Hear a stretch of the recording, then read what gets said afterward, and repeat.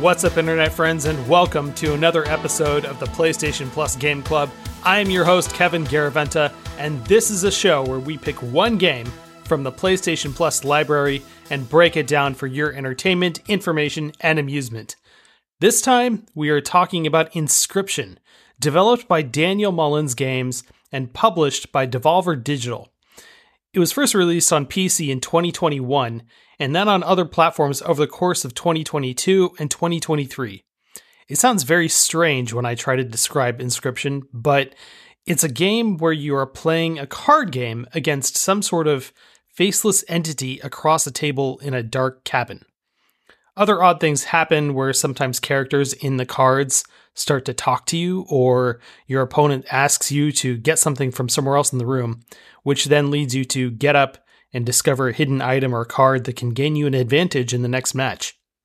If you think that sounds weird, just wait, because it gets a lot weirder. And to help us go down that rabbit hole is returning PS Plus Game Club member Jordan Vickers. Welcome back. Hey, thanks for having me back, Kevin. I really can't wait to talk about this game. Well, I'm really glad you picked it, because I don't know if I would have gotten around to finishing this game or even playing it just from what it looked like, but I was curious. So I really appreciate you picking this game.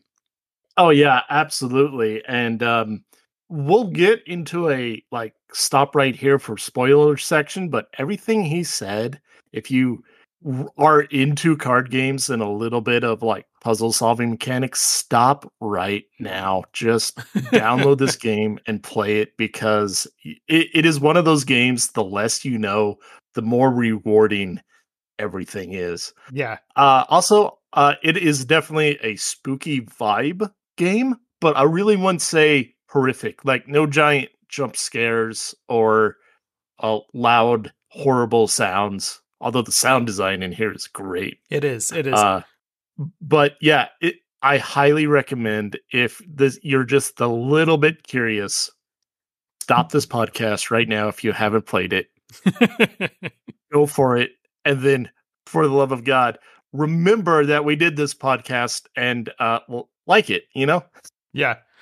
I do plan on having a very vague discussion about the first part of the game, and I don't feel like there's much to spoil in that, but eventually we are going to say, if you are at all curious about this game, stop right now and go play it, and then come back and listen to the rest, because there's a lot to talk about that I want to discuss with you in general to give people an idea of what this game looks like. And there were points of time where I had seen screenshots of this game and got curious about it and kind of learned a little bit more and was like, well, I know I shouldn't learn more if I am going to play it, and I'll walk away from this. But I had no idea what it was that I was avoiding. As much as a couple of times I felt like I got spoiled by something, no, I knew nothing about this game. And it is quite incredible. So before we start talking about all of that, Jordan, is there anything that you would like to talk about? Any projects that you're working on? Yeah, I just launched my own podcast, Finish Game Review. We take a game that is 100% done as far as we know. Granted, there could always be another remaster way down the line or whatever, but the point is, as far as we know, the last DLC, the last update is out. And it could even be a game that didn't even have an update, like an old NES game. But the Finished Game Review, we did an episode on Hades, and we'll be doing an episode on Valkyria Chronicles this week. Hopefully it'll be out by the time this is out as well. And then next month, we are doing Mario Kart 8 Deluxe, and I am so excited. Me and Slugger, who was also a PlayStation member, he's going to talk about it with me. And with the last DLC just came out, and man, this game is awesome. Yeah, I don't have a copy of Mario Kart myself, but I do know that they've been releasing new tracks and new racers about once every 3 months for the past 3 years now? 2 years. And 2 years. Okay, 2 years. It is ridiculous how much they keep adding to that game.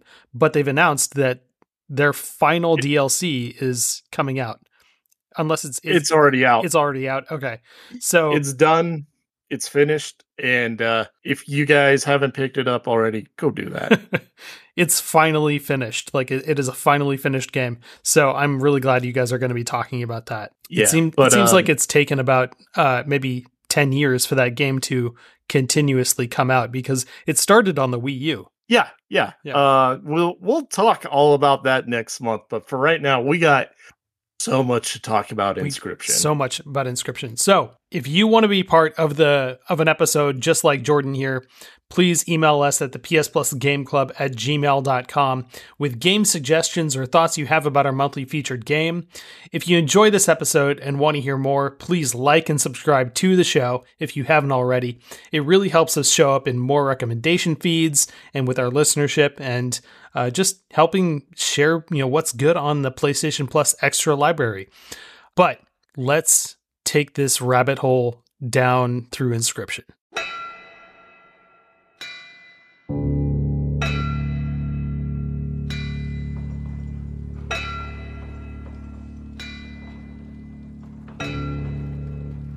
How would you describe what this game is? Like, I have a hard time just trying to explain to somebody like how this game works. It's a card game where you play cards against just like a faceless pair of eyes across the table in a dark room. How would you describe this to somebody? The simplest way to really describe it is there's two main mechanics.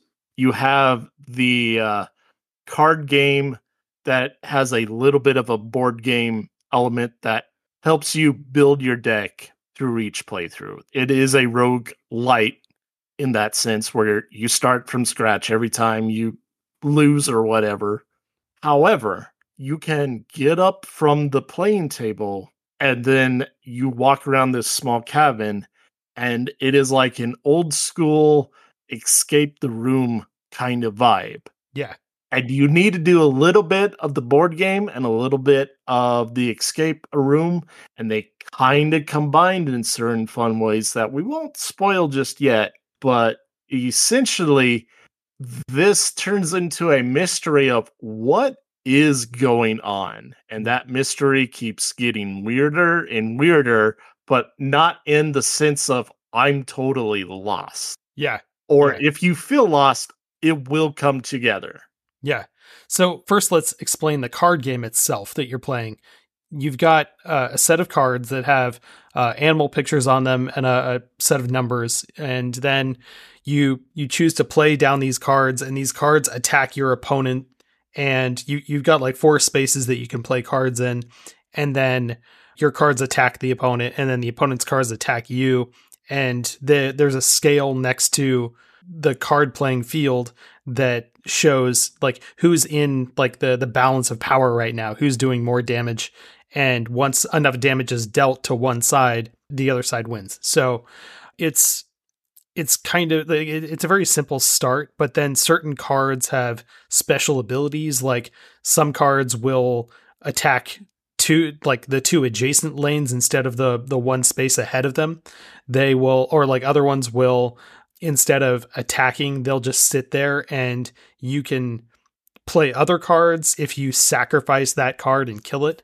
There are some cards that just don't have any special abilities, but just attack, and they're more powerful or something. But there's something very simple on the surface, but then the more you play it, the more complex it becomes, because you start to see what else you could do with these cards. And there are like chain reactions that you can even create with cards that help you take advantage of what the playing field looks like even more. Absolutely. And a huge element of this game is it seems like this game seems super unfair at first. Yeah. Like any roguelike, Yeah, and like any roguelike, you literally get to that point of, well, how am I supposed to beat that?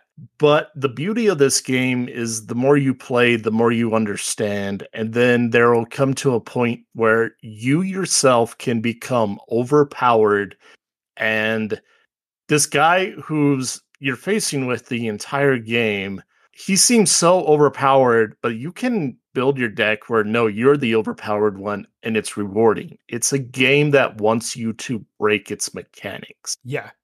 What can you say about this guy that doesn't spoil anything? He's just like, he's almost like a dungeon master that is sitting across from you, and you're playing this board game with him, and he describes what's happening in the board game as if you're playing D&D. Yeah, you are represented by this token on this very simple map. And when you're not in battle, the token will move forward a bit, and there are points where the branching path will go one side or another, and you have these symbols on the map along the way. Yeah. Each symbol represents a different thing. One could represent a battle, and the others are different ways you can upgrade or gain new cards. Yeah. These spaces, they do different things depending on what the image is when you land on it. And what's very frustrating at first is that the game doesn't tell you what any of these spaces are. You just have to like go there and see like, well, what's going to happen? Oh, this is a sacrificial altar. I'm going to have to sacrifice one of my cards. Great. So like I had no idea the first time I happened upon that symbol on the space, but I was like, well, I don't know what that does, but I'm going to go check it out. And it could either harm or hinder your performance or your progress further. So like, there's just like in any other roguelike, the game doesn't tell you what things are until it's too late. Oftentimes they just let you try things out and you get to see what happens. Correct. And I think there's like 7, maybe 8 different icons. There's not a whole lot. And by the time of your second playthrough, maybe third, you'll realize what most of them do. Yeah. Which is, so it's not overbearing on like, oh, what does this one do again? They're also very simplified. They're usually when you do it once or twice, you get it. You understand, okay, that's what that space does. Yeah. I think the last one that I happened upon was the mushroom. And I was just like, well, what does the mushroom do? Like, let's find out. And then as soon as I saw what it was, I was like, yeah, I'm not going to forget that. That was pretty cool. But also there is an escape room style game attached to this as well. So if you end up losing a match against this opponent, he will tell you to get up and go get a candle. And this is the first time you've realized you can get up from the table. And moving around this room is pretty simple because it controls a little bit more like Myst did, where you can't just move anywhere within the room. You have a set amount of space that you can move from one position to the next. And then when you turn and try to interact with something, there's only a few things that you can interact with. So because of that structure, because there's just very little that you can interact with, that makes the escape room function of this game a lot easier because you know what you can interact with, and there isn't much ambiguity in terms of what works in this room and what doesn't. Yeah. And there are some really simple clues at first at like what to do, and we won't spoil them. But if you figure out like, well, what am I supposed to do? If you just look a little bit, you might see a random number somewhere and you'd be like, okay, yeah, I think I know what to do with this number immediately. Or maybe one of the cards happens to start talking to you. And after he makes fun of you and the bad plays that you're doing, he might tell you like, oh, you could find the combination to this safe over here. Go look. Yeah. It is one of those things where like the card game itself starts to influence the escape room, and the escape room starts to influence your card game when you go in that one spot and like unlock something new that you can play with. Like it might be another talking card that also starts to talk to you and tell you more things about the game.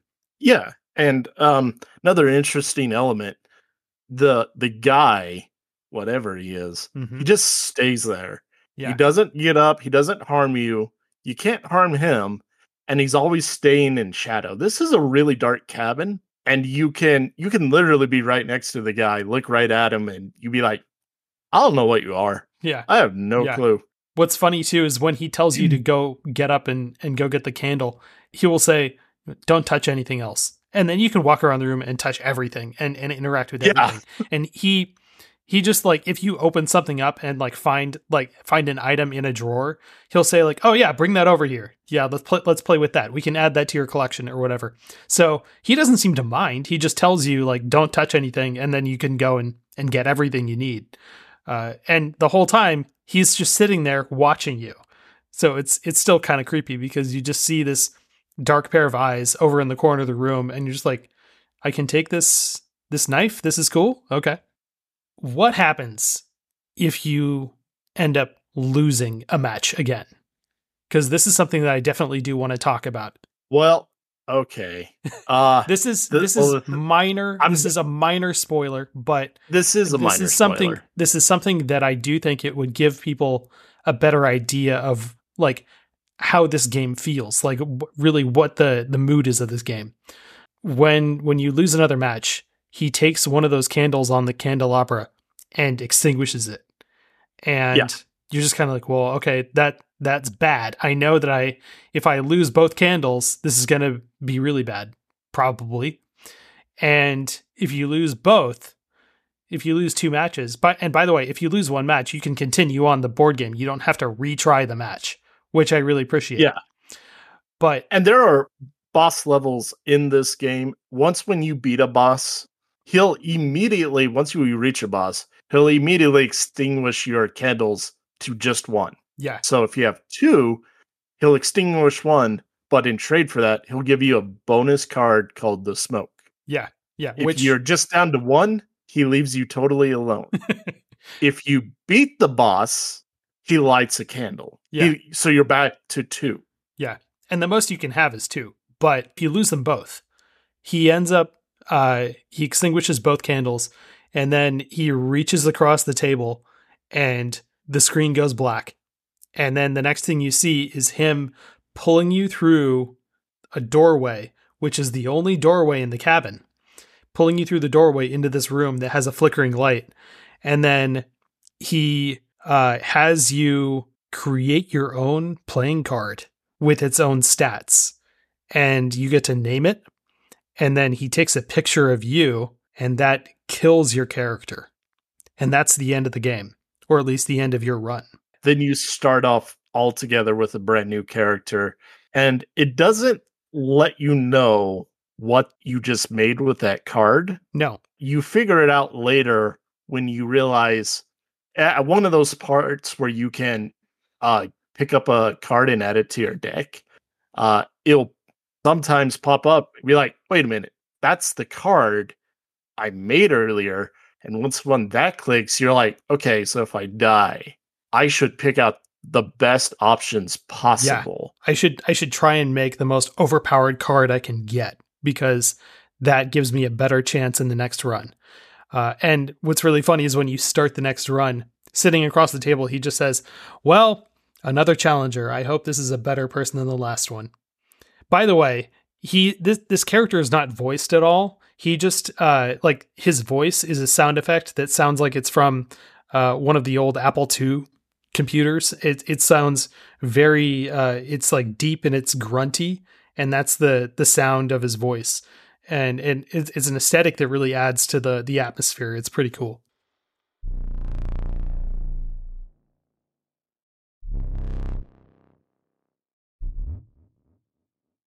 Yeah, like we said earlier, the sound design in here is very, very interesting. You're not quite sure, because like the other thing about this game, everything looks super gritty.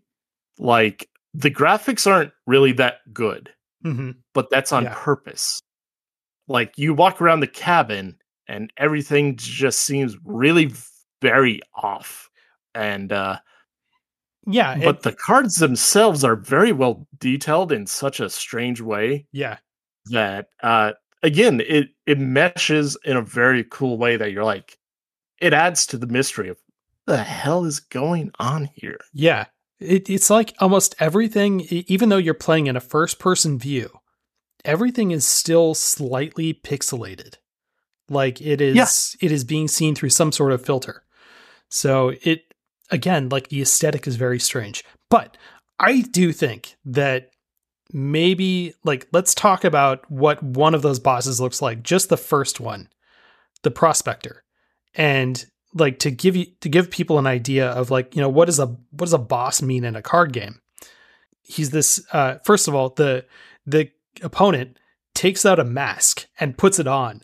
And then as a true D&D master, he will start Act to out. embody this character that he is now playing, and you have to fight this guy called the prospector, who will send out cards of his own, and then like start saying things like "there's gold in them cards," and after you beat him one time, he will like smash all of your cards and turn them into gold, which then can't fight, they can't attack. And so you just kind of have to draw new cards and wait until his cards destroy yours. So then you have some open space to start playing again. Yeah, for instance, normally you have to tip the scales just once fully on an opponent's side in normal matches. Yeah. In boss matches, you got to do it twice. Yeah. So in the prospector fight, you lay down your cards, and he has a special card called the Mule. The Mule actually helps you. You have to destroy the Mule, and it's a pack mule, so when you destroy it, all these cards on its back will actually go into your hand automatically and help you. Yeah. They become However, yours. once when you tip his scale all the way, it's like you said, everything in your playing field, he immediately gets rid of, and he puts in a boulder, which is very, very weak. It will block your defense, but not for very long. Yeah. And, in a sense, like, he'll also kill the cards that you were using that helped you win. And so it's kind of a shock at first, because it's just kind of, you start to think like, man, you're a real jerk. I just won, and you're, saying we have to go a second round, and there's rocks in my way, and I don't get my cards back. Yeah. You also mentioned tipping the scales. I'm not going to say what happens, but there are tools that he gives you that you can use at any point during the game to tip the scales in your favor. However, I would say that what these tools do tend to be kind of graphic.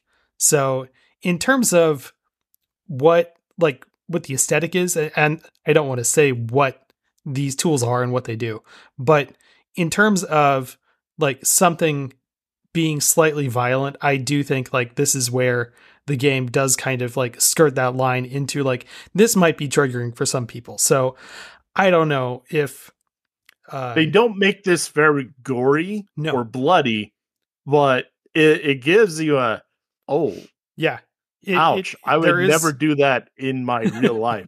There is a shock to this game. So one's a light shock and one's a really big, like, oh my God, can't believe that just happened sort of thing. It really depends on what your feelings are toward each. But that's all I think we should say about it. And then, so the prospector is this boss that you fight. And then once you've beaten him, you get a special card that is like one of the rare cards. And then you move on to a new place where your opponent is saying, that you have left the forest. Now you are entering the swamp area. And he describes like there are flies buzzing everywhere. You can smell the putrid water over in the distance. And it's like, it's great how he describes and illustrates this other world that you're not seeing at all. You're just seeing the map. Yeah. And, well, the thing is there any last things you want to talk about before we pull off the spoiler warning? Because we are pretty much there. I think we're there. So the only other thing I want to know is, how would you rate this game? Unless if you are super, super squeamish, I mean like very squeamish. Yeah. I would definitely, this is worth your money. Yeah. Even if you don't have PlayStation Plus, like I bought it on the PC. Originally, I had a great time. Oh, I should warn you. If you play this on the PC, do not stream this game if you have some things on your computer.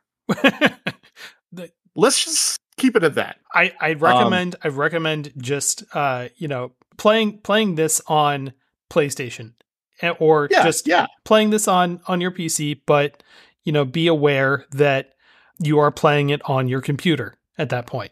And that's all I should say. But yeah, I have to agree with you. This is definitely worth trying out if you've got PlayStation Plus.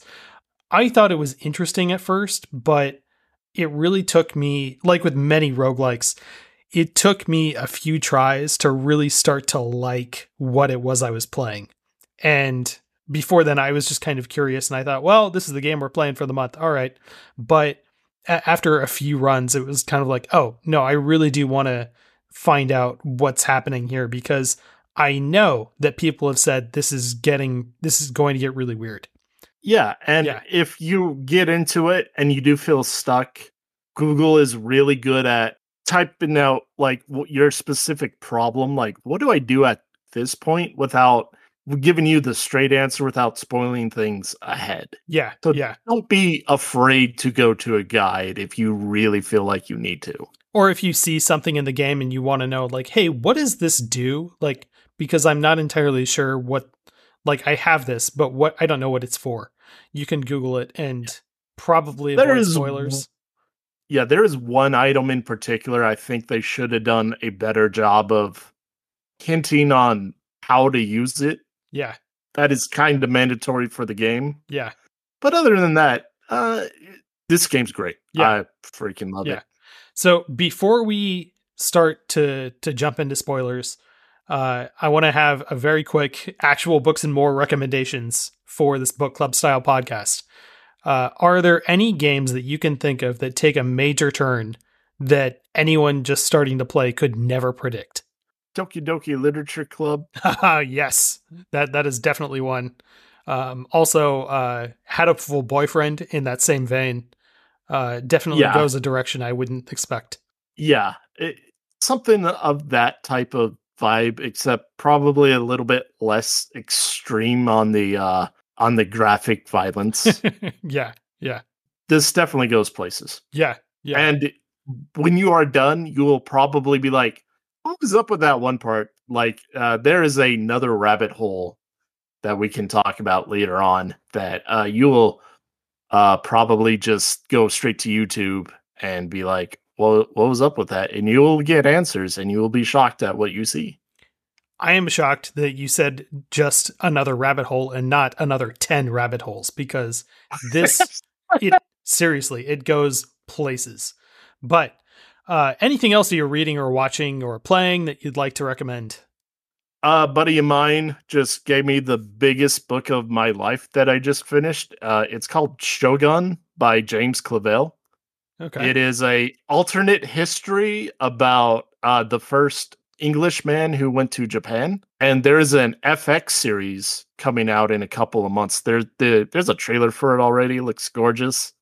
Oh, this book is over 1,100 pages, though, and it took me over 50 hours to listen to it on Audible. Oh, man. Okay. That sounds like that. I often think about some books being like an entire season of TV, and it sounds like this one is like 3 seasons of TV all in one book. Oh, it easily could be. Wow. Okay. Speaking of books turned into TV shows, I just finished the first book in the Expanse series. That one's called Leviathan Wakes, and man, it is really cool. I don't remember much from the TV series, but I remember liking it, and it felt like every time I got to a specific plot point, I would suddenly remember like oh yeah, this was in the show, and so that was really cool. Great book, highly recommend reading that one. Especially if you're into things like Game of Thrones, but also in space. Next month, we are going to be talking about something a bit more fun, and it is going to be Guardians of the Galaxy. Looks like we're going to be closing out the year with a blockbuster. So hope you have some fun playing that. Jordan, have you played Guardians of the Galaxy yet? I have not It's on my to-do list, Yeah. and man, what a to-do list I've got. Oh, Oh, it's been one of the best years of games. I can't wait to see how many games will be on Jeff Keighley's nomination list this year. okay. I think So, the estimate I have going for it is probably around the 20s. So there's so many. So, oh my god. all right.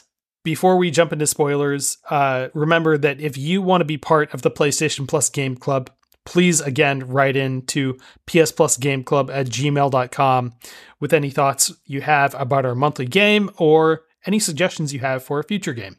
With all of that out of the way, though, let's really dive into spoilers about Inscryption.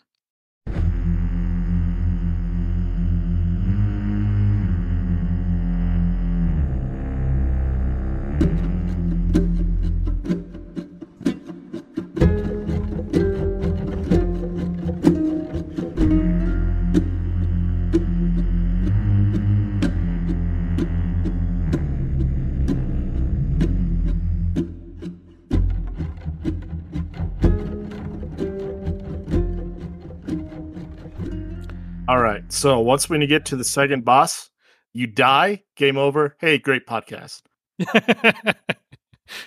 The second boss is the Angler, and if you beat him quickly enough, like if you just have really good cards, he straight up just sends out a bunch of powerful cards to kill you, and that's the end.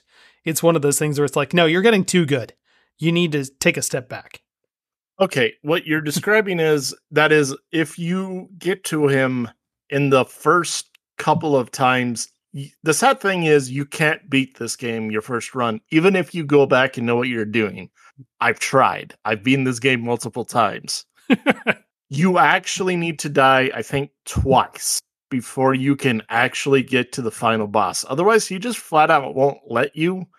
And that is a mark against the game. I wish you could, because I really don't see any reason why you shouldn't. And we'll get to that part later on.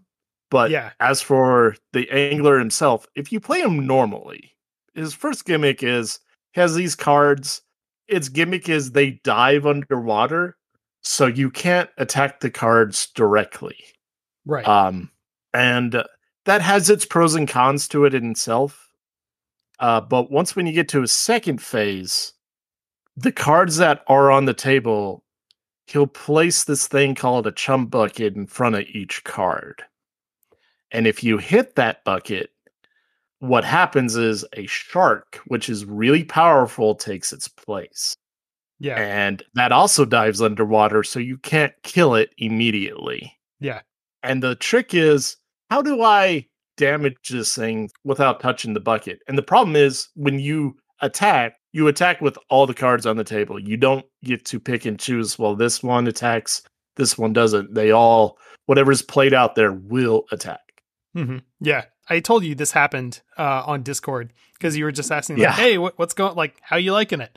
And I told you, like, well, like, I got to this guy, and then there were a bunch of bait buckets that I knocked over by accident because, you know, my cards were already on the table, and I got killed by sharks. So you're like, hey, you know, try some flying things next time. And so, yeah, you gotta have cards that fly. So they, instead of attacking the cards directly in front of them, they fly over them and attack your opponent directly. And like, that's how you beat the second boss. So that's something that I appreciate about how specifically roguelikes set you up, where you can get to the to a certain point and be really powerful, but in the wrong way. And you end up just getting knocked back down because you haven't invested in the specific thing that will let you get past that one point. Yeah. Going back to like the mechanics and everything, like one thing I think you kind of forgot, you briefly touched upon it, but how you play a card is like almost everything has a cost. And you literally use creatures you already have in your playing field to use that cost. So example, like a bear is your highest cost, and it costs 4 blood.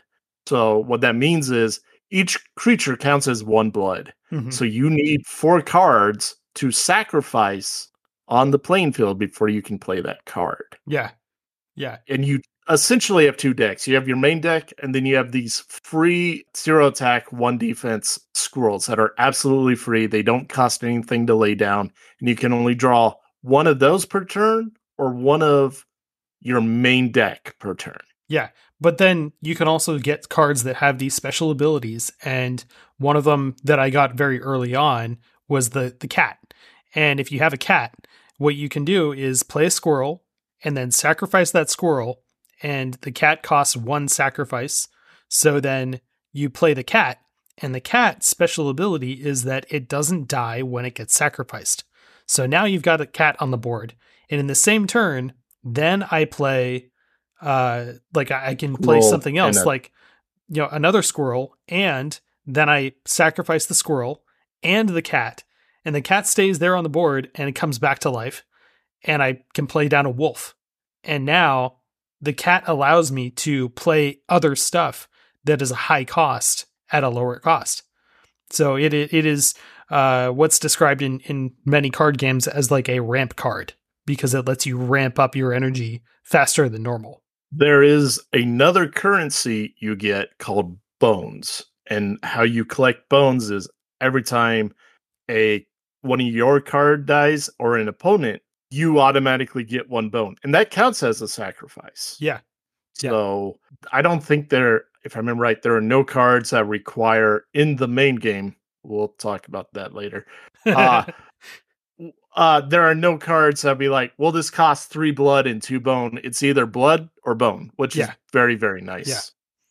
So the more cards you lose, the more potential you have on playing a card that costs bones, because then you have like this extra currency that you can then turn around and turn into an advantage for yourself. And this is a pro tip. If you're kind of in the middle of the game or you want to go back, I had to look this up, but you will always start each round with a card that costs 1. Yeah. And that can be really helpful to know if you're doing what they call Casey's mod, because what that means is whatever that 1 card that costs 1, I better make sure it's damn important, because I know I will immediately get in my hand every single time I start. Yeah, that was something that I actually only learned last night when I was looking up a couple of other videos for this game. And had I known that earlier, it would have probably helped me build my decks a lot better, because a handful of times, there would be times where I'd have a really good 1-cost card and then never draw it, because I was always starting in my hand with other 1-cost cards. Yeah, like it's very tempting to get your deck full of 1-cost cards, and you would say to yourself, well, bears are good, but they're so expensive.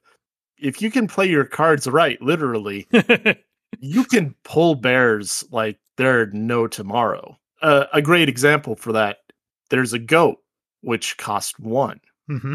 But if every time you sacrifice a goat, it is worth 3. Yeah. And if there are spots on the table, one of these spots is you can sacrifice 1 card's ability and give it to another. So, like what you said with the cat, if you give the goat a cat's ability, you immediately, instead of just sacrificing 1 each turn and it automatically turns it up again, you can do 3, and that is a huge game changer. Oh, yeah. Yeah. That's a combination I had never thought of. But as soon as you said it, I thought like, oh, now that's a hell of a ramp card right there. Because you can pretty much like do whatever you want, and as long as you keep the goat alive, you are getting 3 sacrificial blood drops every turn, no matter what.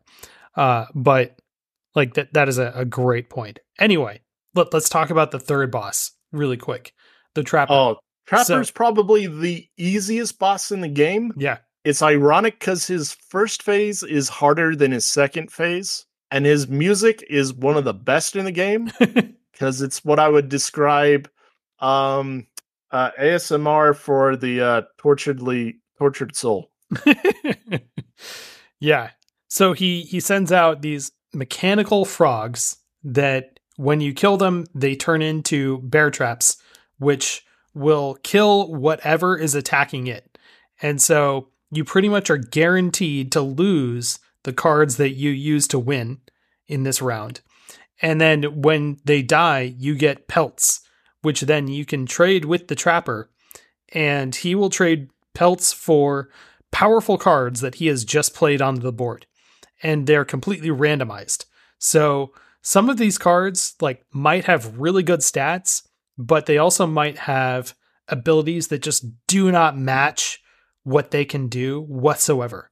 And so if you were to have them in your hand, they would be useless as far as playing a card. So they are completely random as far as what these cards are. But however many pelts you've got in your hand, you can trade those in to the trapper and buy some of those cards from him that he has just played down and make the game a little bit easier. So ironically, the worse you do in the first round, the easier it probably will be in the second round, which is hilarious to think about. Correct. The strategy is take cards from his first row so you can attack him directly. Yeah. And if you do that, most of the time in the first round, you hit that bell, game over. He already lost. Done.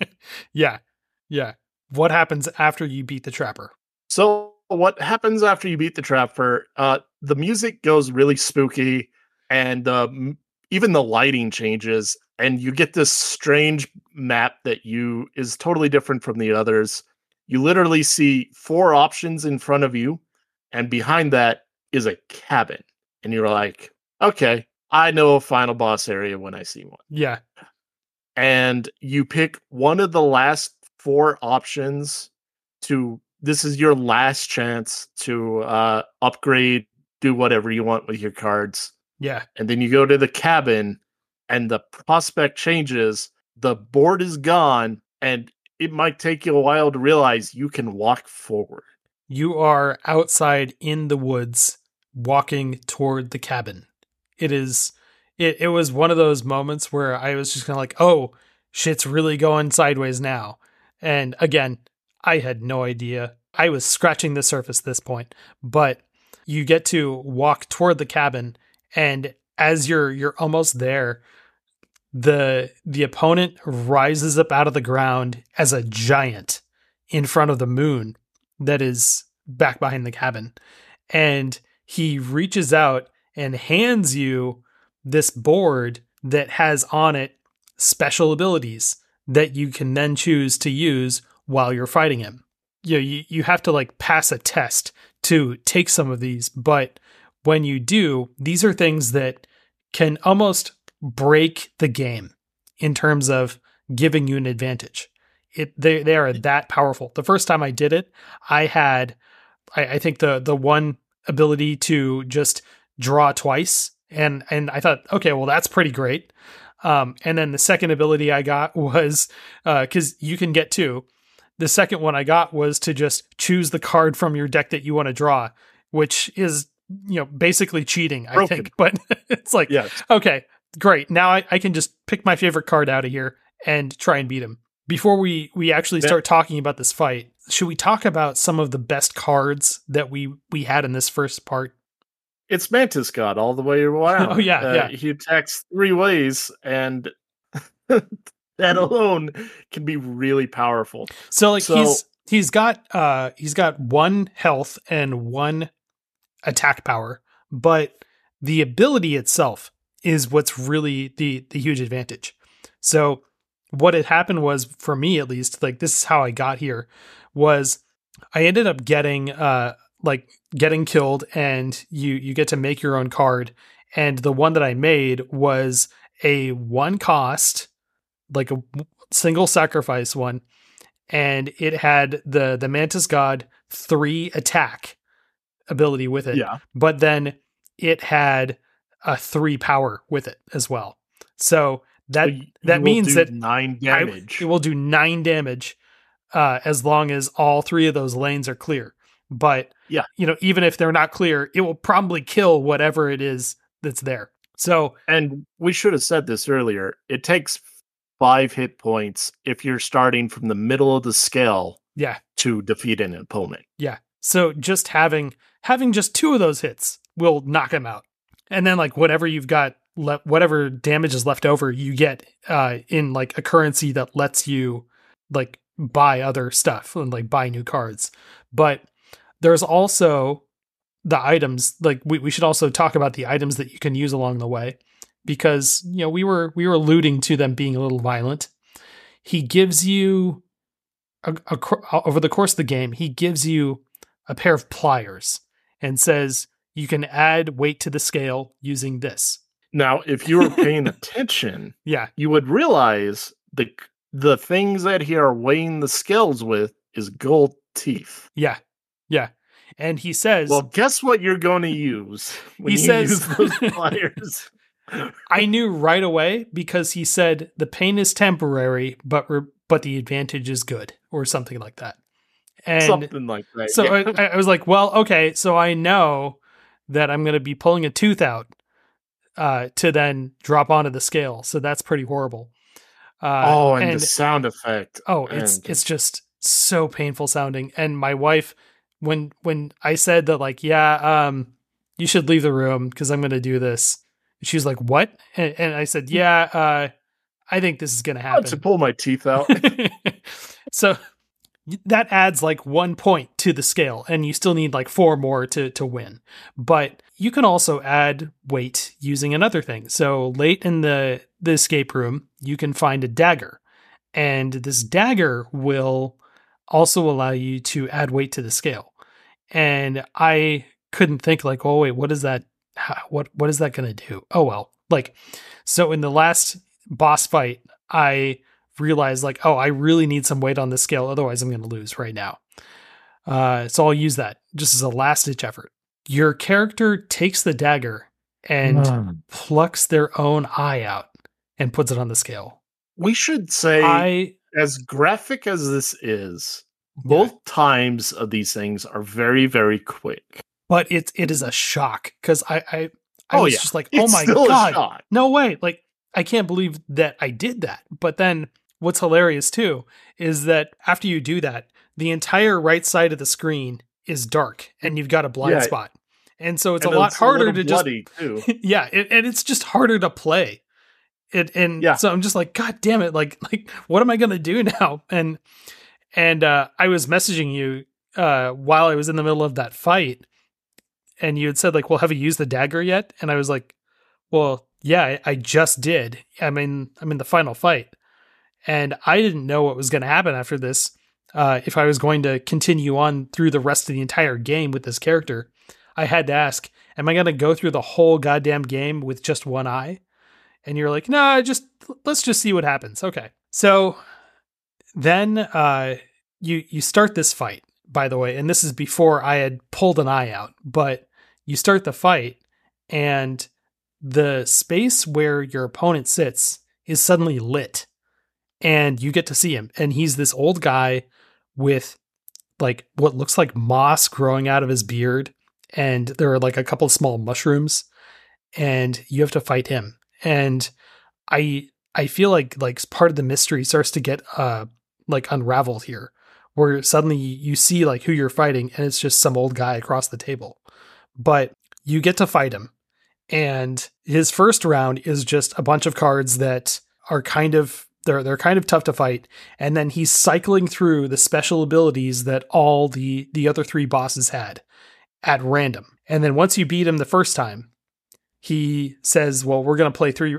Also, he started the fight by saying, we're going to have 3 rounds for myself.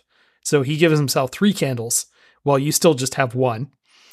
And once you extinguish that first candle of his, the fight changes and he lays out all of the death cards that you have created over the course of playing the game. Yes, ones that you have not picked up this round. Yeah. All of those times that I had been trying to beat the game and thought, okay, well, I'll make the most powerful card I can to give myself an advantage the next time. Those are now coming back and biting me in the ass. And he's using them against me.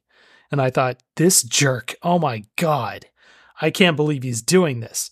But you can use the cards that you have and try and take advantage of some of the items you might have left over, like the dagger that I did. And you can overcome his death cards that he's playing against you that you made and beat him in the second round. And what happens in this third round? Oh my God.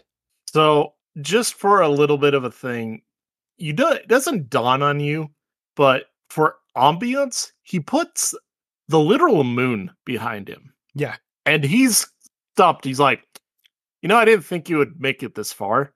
So I got nothing planned. And he's like, wait a minute. He takes a picture of the moon, and the moon becomes a playing card, and it has 40 health, and you can't fly over it. I don't think you can fly over it. No. I could be wrong on that. No, you can't. It will do 1 damage to each of your cards, plus you, if you have no cards, per turn. Yeah.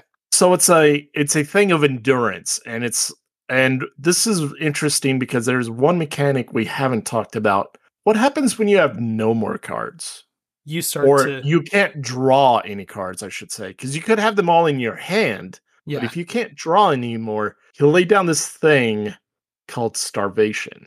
Starvation cannot be beaten or anything. And starvation gets a bit more powerful each turn you do not have a card. I never ran into this.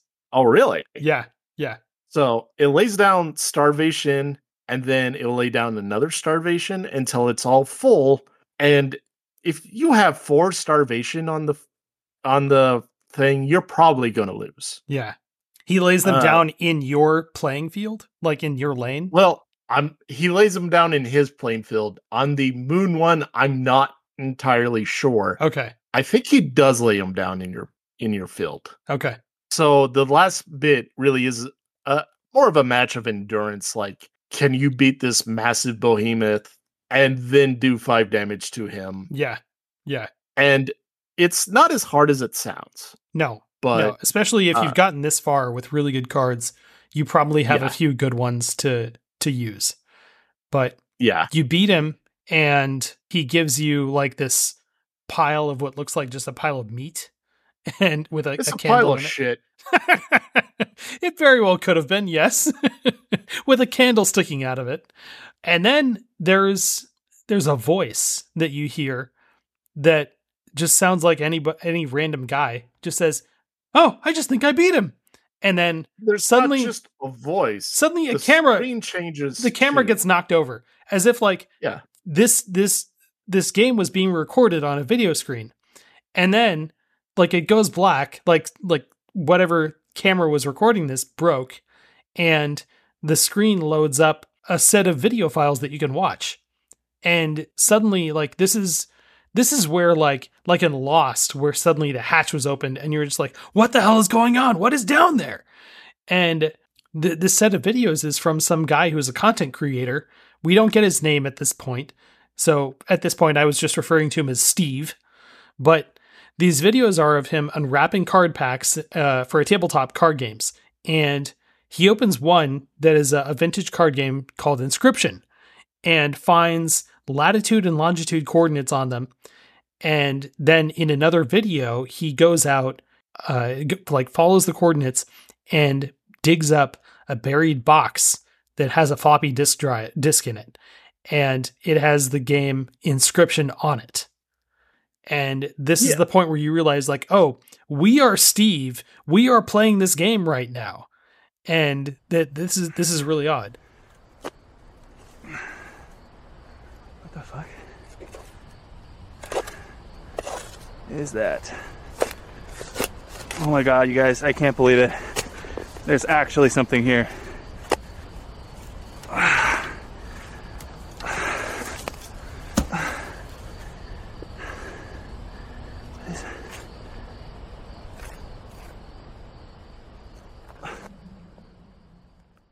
You can back out of the video menu screen and go back in and just like continue playing the game.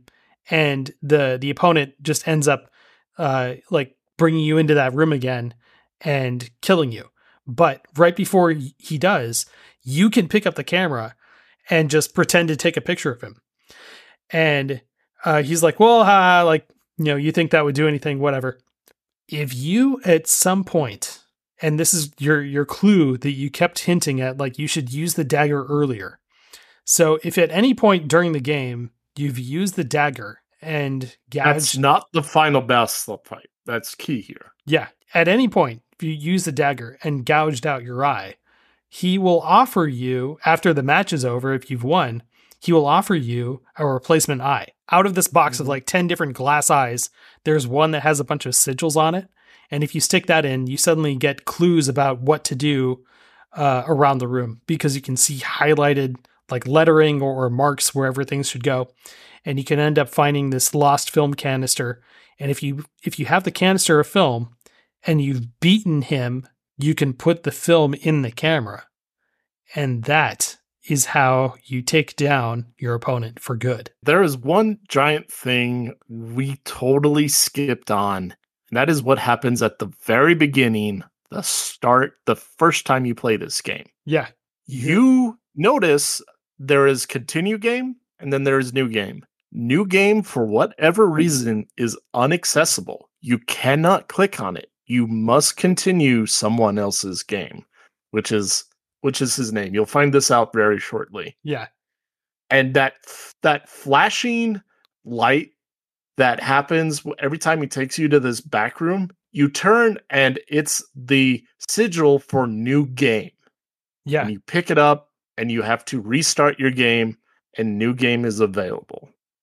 And when you do it, you get this old loading coding, like old school, as if you were playing an old disc game. Mm-hmm. And what happens, you were playing a whole nother game out of nowhere. Yeah. This is, it's almost like as if someone took the game that we were just playing and put it on the old Nintendo Entertainment System. And now this is Inscryption as if it was a demake down to being released in 1985.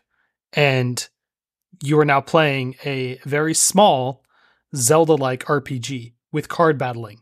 So yeah, the game now opens up, and this is a new game that we are playing called Inscryption.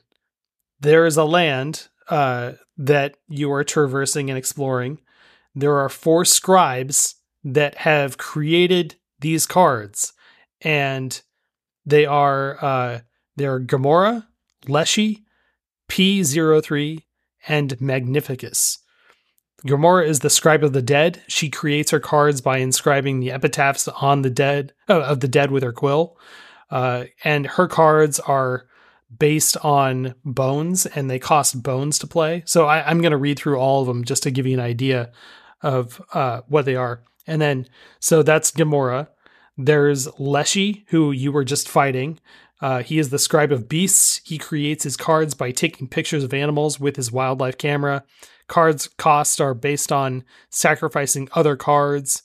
There's P03. He's the scribe of technology.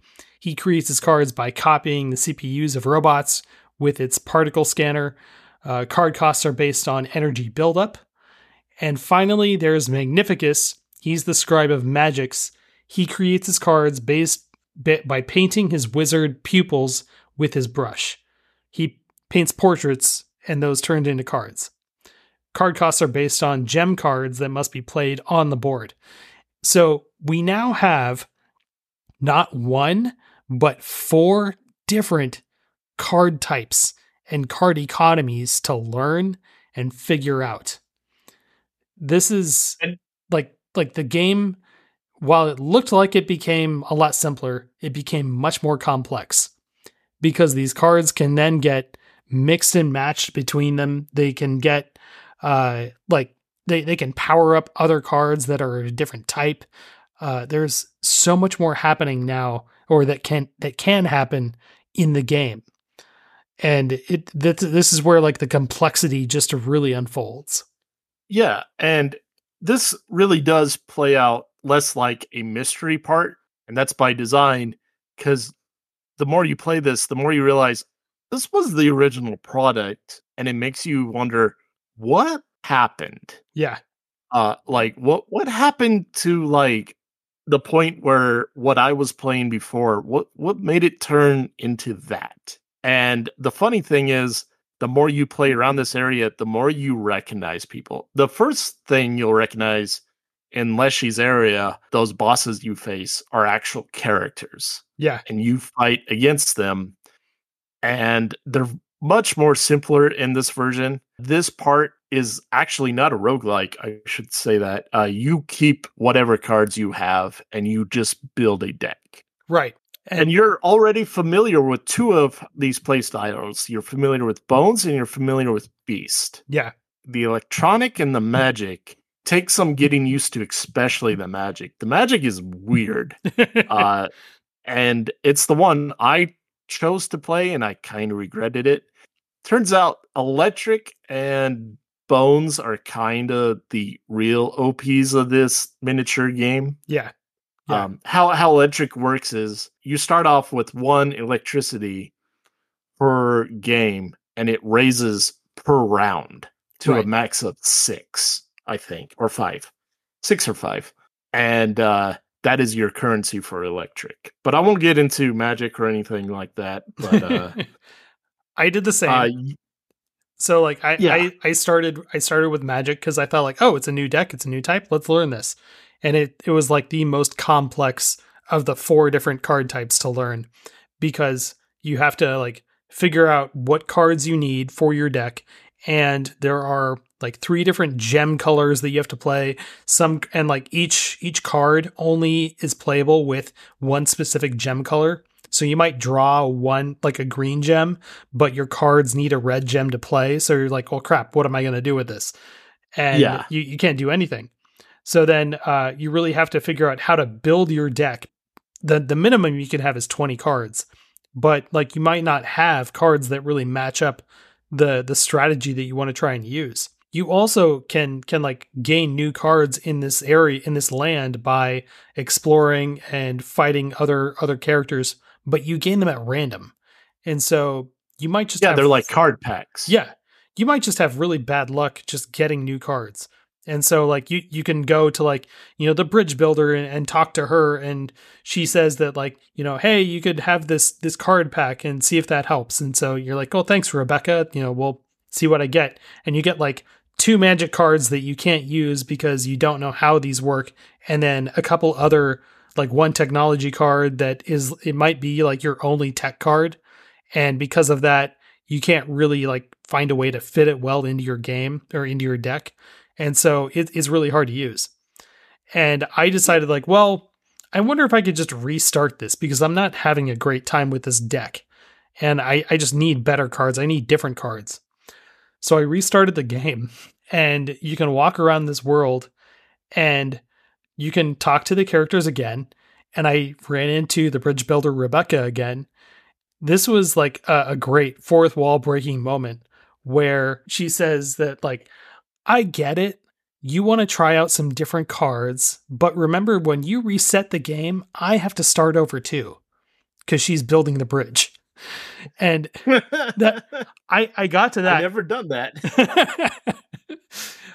I got to that and I laughed really hard, enough that like my wife came into the room and was like, what? And I had to explain to her, and you know, she didn't think it was that funny, but just the idea of like these characters are sentient of your actions and the game that they are in is something that is kind of telling for the rest of the game. You can also meet up with some of the other characters, like the fur trader from the first part of the game. She is just like off in a secret area that you might not even find. She says something about, I know that this game has been like redone or reset, but the old data is still here. And it is something that we can never get rid of. She knows something is amiss. Something is going on that, you know, is somewhat sinister, but we never really get an idea of what that is until much later. So you fight the 4 scribes. Which scribe did you go after first? I think I went after Gamora first. Yeah. Because you can only pick between Leshy or Gamora starting out. Yeah. And when you fight Gamora, her cards are based on bones, and she ends up having cards that can be resurrected, and they return to her hand after they're killed, and she plays them again 2 turns later. So, like, each of these scribes have some odd superpower that is not that difficult to face, but it's still interesting in it. It changes the way you fight. I think the first one I went after was Leshy, the Scribe of Beasts, and in his fight, he just replaces your hand with amalgam cards after you beat him the first time. So those amalgam cards are just a bunch of cards that have no abilities. And it's kind of like, well, I guess, I got to try and pull better cards from the ones that I didn't have after I beat him the first time. After you beat 2 scribes, there's a message that pops up on screen that the memory is full, and whoever is recording this has to change out the memory card, and that means we get another set of videos to watch. Steve's name is actually Luke Carter. He is also known online as the Lucky Carter. That's his persona, and he does a lot of videos about opening cards for playing card games.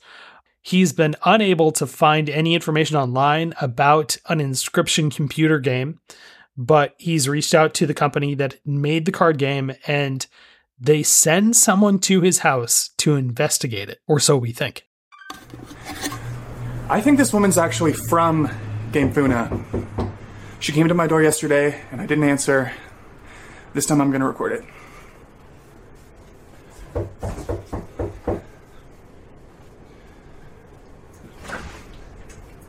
Hi! Hi there! Hey. I'm floppy disk for a game called Inscryption. I was told you came by a copy of it somehow. Sound familiar? No. No? No, I don't know anything about that. Really? Inscryption, you said? Yes. No, I don't think so. Really? Because, apparently you emailed us about it. You are, Luke Carter, right? Oh. You know the luckycarter@gmail.com? Yeah, you know what? That's, I am Luke Carter, but that's not my email address. Really? Because, I just noticed because I've seen your videos. Oh. I'm a big fan. Well, thanks for watching. Listen, how'd you know where I live, exactly? My boss gave me your address. And how did you get past the side gate? It's locked. Okay, Luke. I'm going to give you my business card. And if you remember anything at all, feel free to give me a call. Okay? Will do. Take care.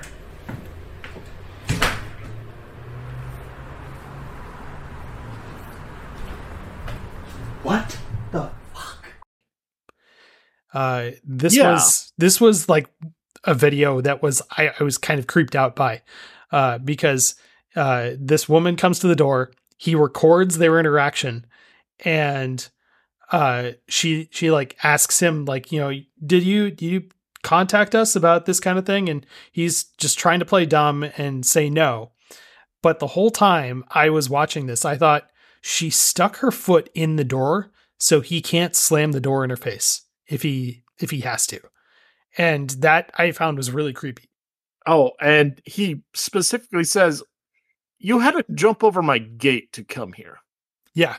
Yeah. Cause he lives in a place that doesn't have a front door. He lives in someone's mother-in-law apartment at the back of a house. At this point, I thought this is getting very Black Mirror, Twilight Zone, Outer Limits kind of level of a weird. That set of videos just kind of leaves us with this mystery of what really is on this disc that he has, and what really is it that we're playing, because they are willing to send somebody to a house to try and investigate this, and it's a little weird and kind of it creeped me out. Yeah, the only thing is I'm kind of surprised you were creeped out because the premise itself is scary. Yeah. The acting is bad. I don't want to dump on this woman, but she's very stiff and like her acting's very wooden. It's like they literally went, Sarah from accounting, we need you for a minute. Yeah, can you put on these glasses and coats and say these lines? Okay, thanks. Appreciate it. It's possible there might be a reason for that, but we'll just leave it at that. So after you beat 2 scribes, Rebecca finishes building the bridge and she moves over to a dock near Leshy's cabin and just hangs out there. You can go talk to her and she will give you information about some of the characters in the game, and she will talk about the scribes especially. She points out that Leshy is the scribe of beasts.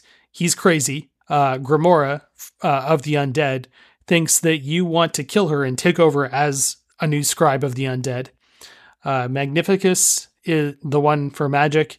He's a fine teacher. He's kind of mysterious. But she says P03, the tech scribe, he's the worst. He wants something worse than Leshy, but that's all she says.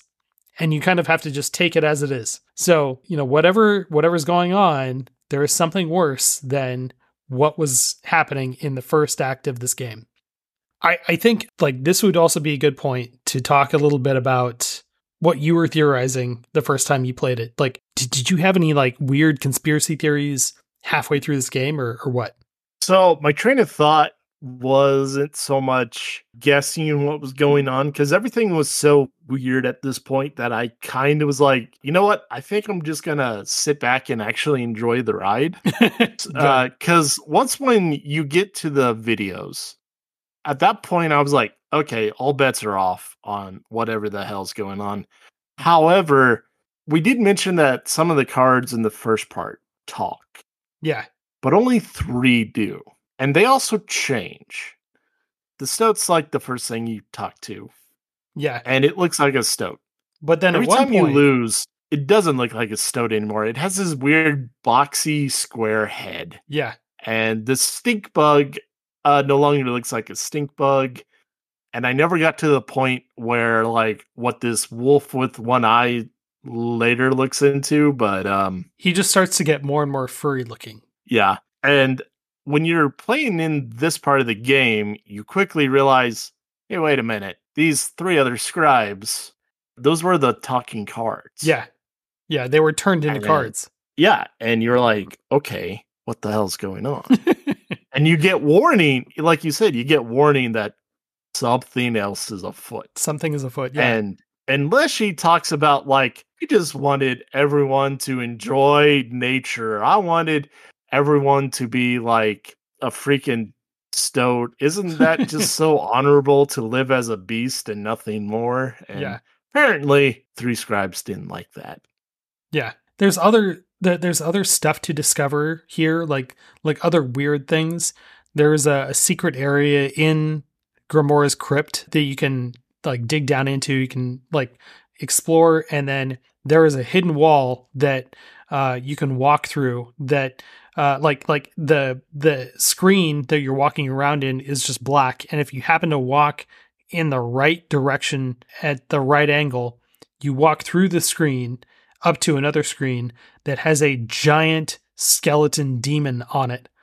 And you can talk to it, and it just says something about the old data. Again, just like the trader. She like this demon says something, and then you overhear Luke's voice say, "What the fuck?" And it's very strange to just think like, oh, like we are watching Luke play this game right now. Like this is what we're experiencing. So every time something gets answered, there are like 5 questions that are created because of that. Yeah, and we won't go through like what the other areas are like. Everyone's area is super small. The only complaint I have is when you go through PO3's era, there are these puzzles that make no freaking sense that you got to progress through. Oh, I was so annoyed with those. Yeah. I had to look up a guide for the last 2.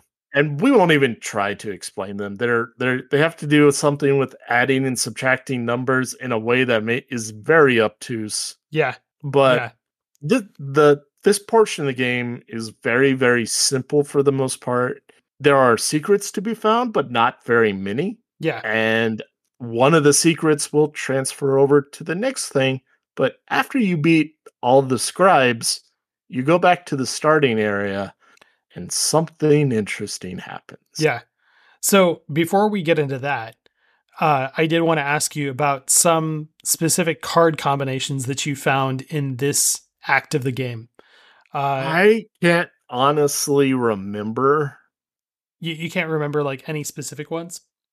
No, Okay. I remember using types more than anything. Yeah. I remember using electrical and bones on my second playthroughs a lot. And I remember those were way better than Wizard. Wizard can be good once when you figure it out, but it takes so much work that I didn't think it was worth it. There are a couple of different combinations that I do want to address, because these card combinations, you said earlier that the game wants you to take advantage of it and take advantage of your cards and find a way to win with that. But these particular combinations are busted. Like these break the game. So before I was going to move on from this like chapter, I thought like, well, there's a training dummy in the magic area. I can use that to try and get this one particular PlayStation trophy that says to try like to do 666 damage, like do an immense amount of damage that is unnecessary to win the game. But I do remember that. I looked up the combination for this card, like what you should do, and there are two strategies. And so I was like, well, okay, I'll go after this one that uses Ouroboros, that particular card. So you have to take Pharaoh's Pets, that's one card, and that will let you place Ouroboros on the board, and then sacrifice Ouroboros and Pharaoh's Pets. But when Ouroboros dies, he returns to your hand with 1 extra power and 1 extra health. So I started doing that, threw on a podcast, and just repeated that over and over and over. And after about,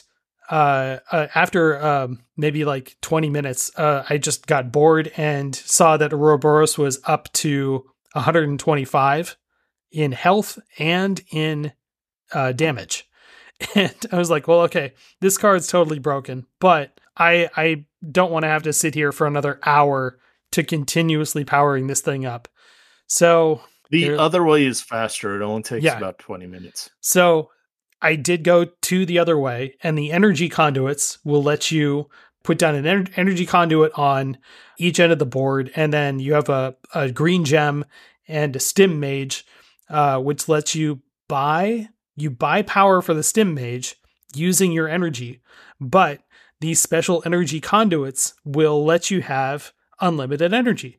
So then you just sit there for a few minutes and tap away at the triangle button until your stim mage reaches 666 power, and then you just hit the training dummy once and get the trophy. I literally went to the bathroom while doing this achievement. Because you just keep hitting the triangle button. You don't even have to watch. I still had more to go by the time I was done.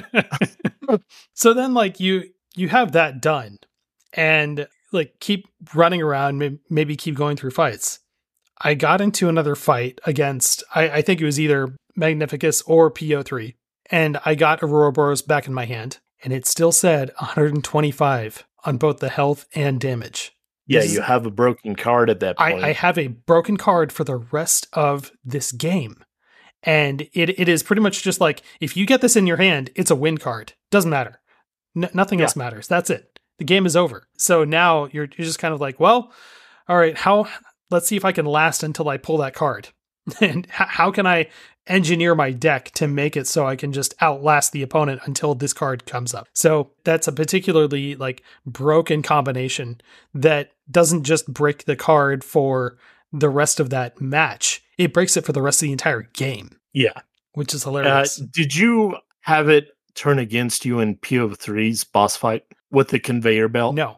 So yes, okay. PO3's boss fight I thought was actually really cool because this conveyor belt will make it I thought his was the best. Yeah.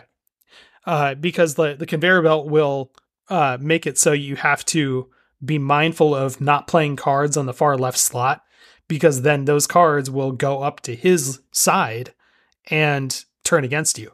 Any cards that he plays over on the far right will come to you. So I tried not to kill cards on the far right, tried to avoid playing cards on the far left. And then I realized, like, oh, it doesn't matter because I've got the Ouroboros and it's over. That's it. Done. Magnificus's his boss fight was interesting because he erases. So annoying. But like I thought this was a really fun puzzle to solve because he is. erases the sigils in all of your cards so they don't have special abilities, and then he replaces them with new ones. So then I like fought him once and I thought, like, well, wait a second, I need really shitty cards.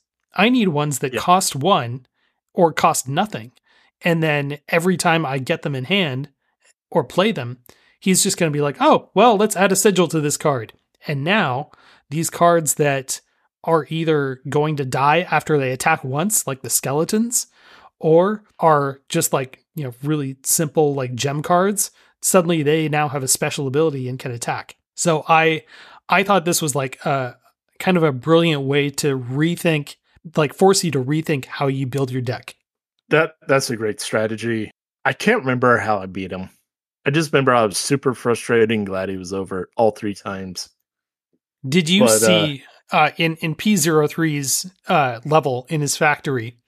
Did you see one of the robots dredge up something that looked like a glitch and put it on the conveyor belt? Yeah, that was cool. I waited until it went at the end of the conveyor belt, even though it did nothing. Yeah, I followed it all the way through the entire factory and watched it go like through processing, get turned into what should be a card. And it goes all the way through, gets scanned by him, and it's like, well, I thought I was going to get something cool if I tried to like pick it up or interact with it along the way on the conveyor belt, and at no point it lets you do that. But it's just one of those little Easter eggs that comes back around, because after you defeat all 4 of the scribes, you get back to the starting area where their headstones are, and they let you choose which one you want to fight and replace. Who did you think you were going to replace? I was going to replace the wizard. Yeah. Cool. I said, like, well, I guess I'll replace Gamora because she expects it. She wants me to, right? And so I said, like, cool, I'll replace Gamora. I'll be the Scribe of the Dead. And also I thought, like, I know the bone decks the best, so I think I should go with that. Like, whatever's going to happen, I think I'll need those. But well, that's not what happens. P03 intervenes and challenges you. I do kind of wonder what the dialogue would have been like if you had just challenged him anyways. Probably nothing would have happened. In one of the playthroughs, I did do that, and I remember it wasn't remarkable. Okay. I can't remember what it said exactly. Yeah. But it wasn't giant. I think there was a slight nod to it, but it wasn't super interesting or anything. Mm-hmm. Yeah. But you fight him, and fun boss fight. Yeah. Halfway through the fight, though, he plays the glitch card that he made in his factory, and it seems to break the game. But it's not broken. It's actually just how P03 takes over, just like Leshy did.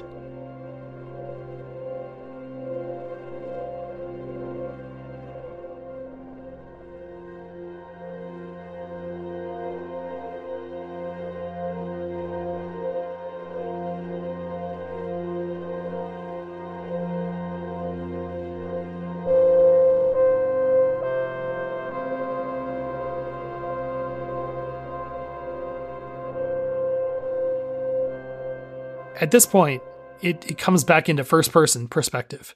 Like, it's kind of in the same style of game that the first part was in with Leshy, but now I would say it's a little cleaner. Yeah, it is.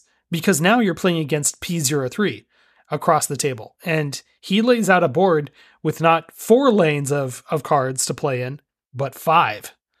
And this was like a change that was like, oh no, here we go.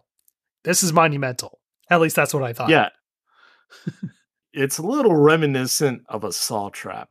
You can't move this time. You can't. You're like, you can right off the bat? Not right off the bat, because you try and get up and your character looks down at their left hand and it's strapped to the table. Yeah. The theme of this are like robots. There are robot themed cards that are printed on floppy disks, and those are the cards that you play. It's energy all the way this time. And they play on floppy disk. And there's an extra row. So instead of 4, there are 5. Right.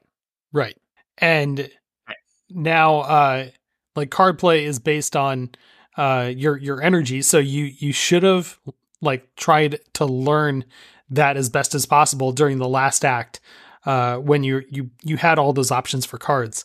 But now you kind of have to just like really, it forces you really to know how the energy economy works when you're playing this game. There's a holographic screen display that is on the table that's like projected onto the table, and that's how you see your character, and you're moving around this world similar to the first game that Leshy was having you play, but it's not randomly generated, and you just move from screen to screen display, like in the very first Zelda game, but you're not moving around on the screen. You're just kind of like choosing the space that you're going to. And I didn't realize this until like after I like explored enough of the game, but this is the same world structure as the original Inscryption from Act 2. The funny thing is, I played this 3 times and I didn't realize that till that video you literally sent me yesterday. Oh, really? Wow. Yeah, because like over my head, and it's amazing that there are things even I missed, and I platinumed the game. Wow, yeah, because like you've got like the one beast type cards up in the northeast. You've got the dead cards that they're just like zombie themed robots, but they're down in the southeast where the crypt was. There's the magic land, which is down in the southwest, and the factory area, which is up in the northwest. But you don't really get to see that. You don't have a game map. You just have to remember, like, this is like how the map was laid out in that last game. This is what it looks like now. And this is, instead of it being Leshy's vision of what Inscryption would be, this is P03's vision of what Inscryption is. So you kind of laid out how this version's played. And it's, again, less roguelike. You keep your cards this time. Even if you die, when you die, you get to sit back to a checkpoint. And you might lose the cards you got in between the checkpoint and when you lost, but other than that, you keep your deck. Well, you keep your deck, but there's currency that you use to buy new cards or power up your cards. And that currency, it is just like coins that you get, from beating and doing over damage to your fights. Excess damage. Yeah, excess damage. And you drop that where you die. And you have to try and make it back to that point to get it back. So it is very, very light Souls-like style kind of thing. But as far as like it being difficult, it's not really that hard. At least I didn't find it that hard to do. But still, like, it's kind of that thing of like, oh, you got to remember where you were, so then you can try and get back there and get your money back. There are 3 main mechanics about this area that are very different. One is you get these 1 matches that you got to do a certain amount of damage before a certain amount of turns. Otherwise, you lose that round and you die and you go back to the checkpoint. Yeah. The third one is the bosses themselves, and we'll go over them bit by bit. And then the third one, really cool, you get these bounties on you. Yeah. So you've got like bounty hunter robots coming after you, and it's like in Grand Theft Auto where like you get 1 star and then you can get 2 stars after another fight, and you get more powerful enemies coming after you, and then 3 stars. And these enemies show up in the battles as rogue cards that are super powerful. It's pretty funny how like they show up and they have like an introductory speech where they say like, I'm gonna like tear you a new one, or like I'm gonna like kill you, and then I'm gonna go start my own diner somewhere in a small town or something. It's funny, like usually really funny kind of Western quips, because they're all looking like cowboys. Yeah. Well, they have to. They're bounty hunters. I think they make the game, this part of the game, very interesting because they can just show up out of nowhere. And Yeah. if you get a really tough one, it can really fuck up your game. But Yeah. it feels so satisfying when you beat them. Yeah. They also have like a speech at the end if they get killed. So it's pretty funny. Because you're strapped to the table, you're kind of in the same situation as you were in the beginning of the very beginning of the game. And then after you've completed a couple of fights, P03 tells you to get up and go get something from another room. And you actually are allowed to get up from the table and go explore the area around you. It's now just not one single room like in Leshy's cabin. It is a factory with a few rooms and like some other puzzles to solve. Yeah, it's not that much bigger, I would say. The only thing that really sticks out at first is you're like, oh, it's that cuckoo clock again, just slightly different. Yeah. Somehow not digital. And you get the thing. I think there's like a couple of puzzles you can solve for extra things as well. Yeah. For extra items. And items are totally different in this version. Like one will totally screen wipe both boards, which can harm you, but also harms them. I can't remember much of what else. One gives you an extra energy. There's another one that adds shielding to all of the cards that are in play. That's right. Yeah, all of your cards, that is. Not all cards, but just your cards. You mentioned the cuckoo clock.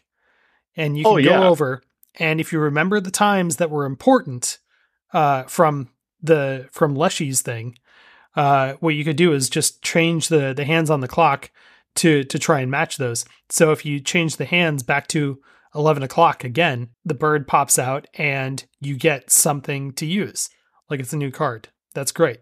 You could also rearrange the hands to other locations. Just by accident, I switched it because I was on the way trying to move the hands to 11 o'clock. I moved the hands to 4 o'clock on the way, and out pops from the cuckoo clock Ouroboros, and now it is the Aurora Bot. It is pretty much the same card from the second act of the game. And I thought to myself, oh, that's right. So you have this. I looked at it. I looked at it and it's like, okay, well, this is the Aurora Bot, like 5 health, 5 power card. So that's pretty good. I think I'll try and use that.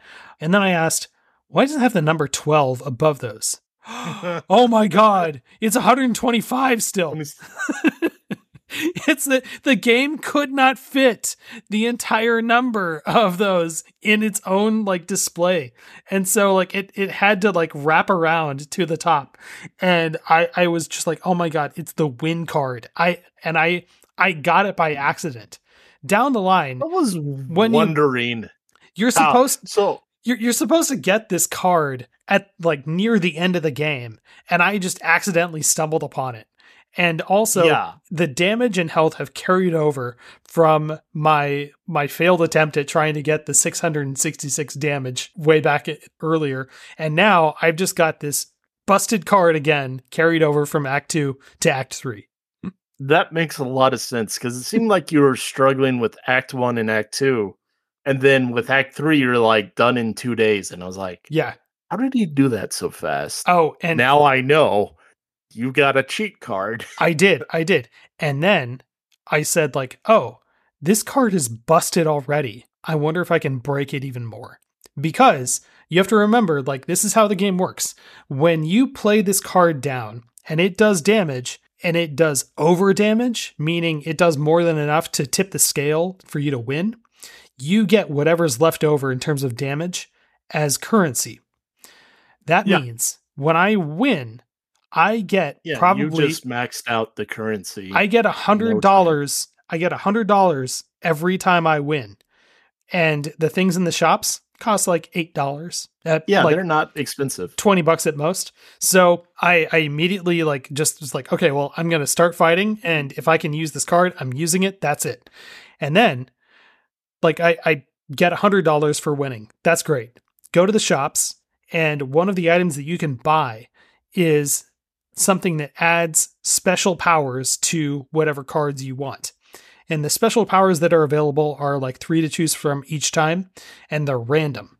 So sometimes you might have one that resurrects when a card dies, it goes back to your hand, or it's like a sniper bot, so it lets you like choose which lane to shoot at every time.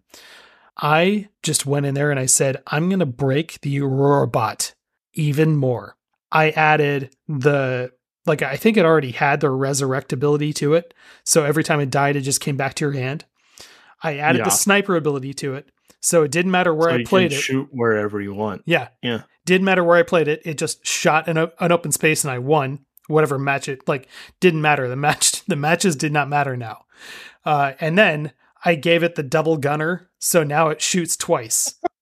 So it's like, okay, well, whatever it is, I'm going to shoot that open space twice and the game's over. Or maybe I'll shoot this one bot that's really annoying and then the game's over because it's going to shoot a second time in the same spot. Because shooting something with 125 damage, there's no way it's going to survive. No. So I did that. And then I kept getting more and more money that I just started throwing sigils onto other cards that I had and getting myself more broken cards. Like the double gunner, I gave it like a double strike and the sniper ability. So now instead of it shooting in 2 different directions and it not shooting straight in front of itself, I made it so it could shoot in front of itself. And, it could defend itself really well. There were others that's kind of like, oh, this one has a shield, so it doesn't matter how much damage it takes on that first hit. It doesn't take any damage. I really felt like I cheated the game and made it super easy for myself. At the same time, I just felt hilarious doing it. It's one of those self-rewarding things, but did any of the bosses give you trouble? Because of their weird mechanics? I could imagine one did. They were like puzzles, but really no. I didn't have a terrible time. Like I would fight them and maybe like I'd lose like 1 or 2 times just because I didn't know what was going to happen.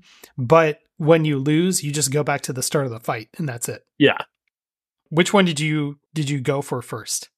I can't remember which one I went for first. But there is one that definitely sticks out, and I hinted at it earlier.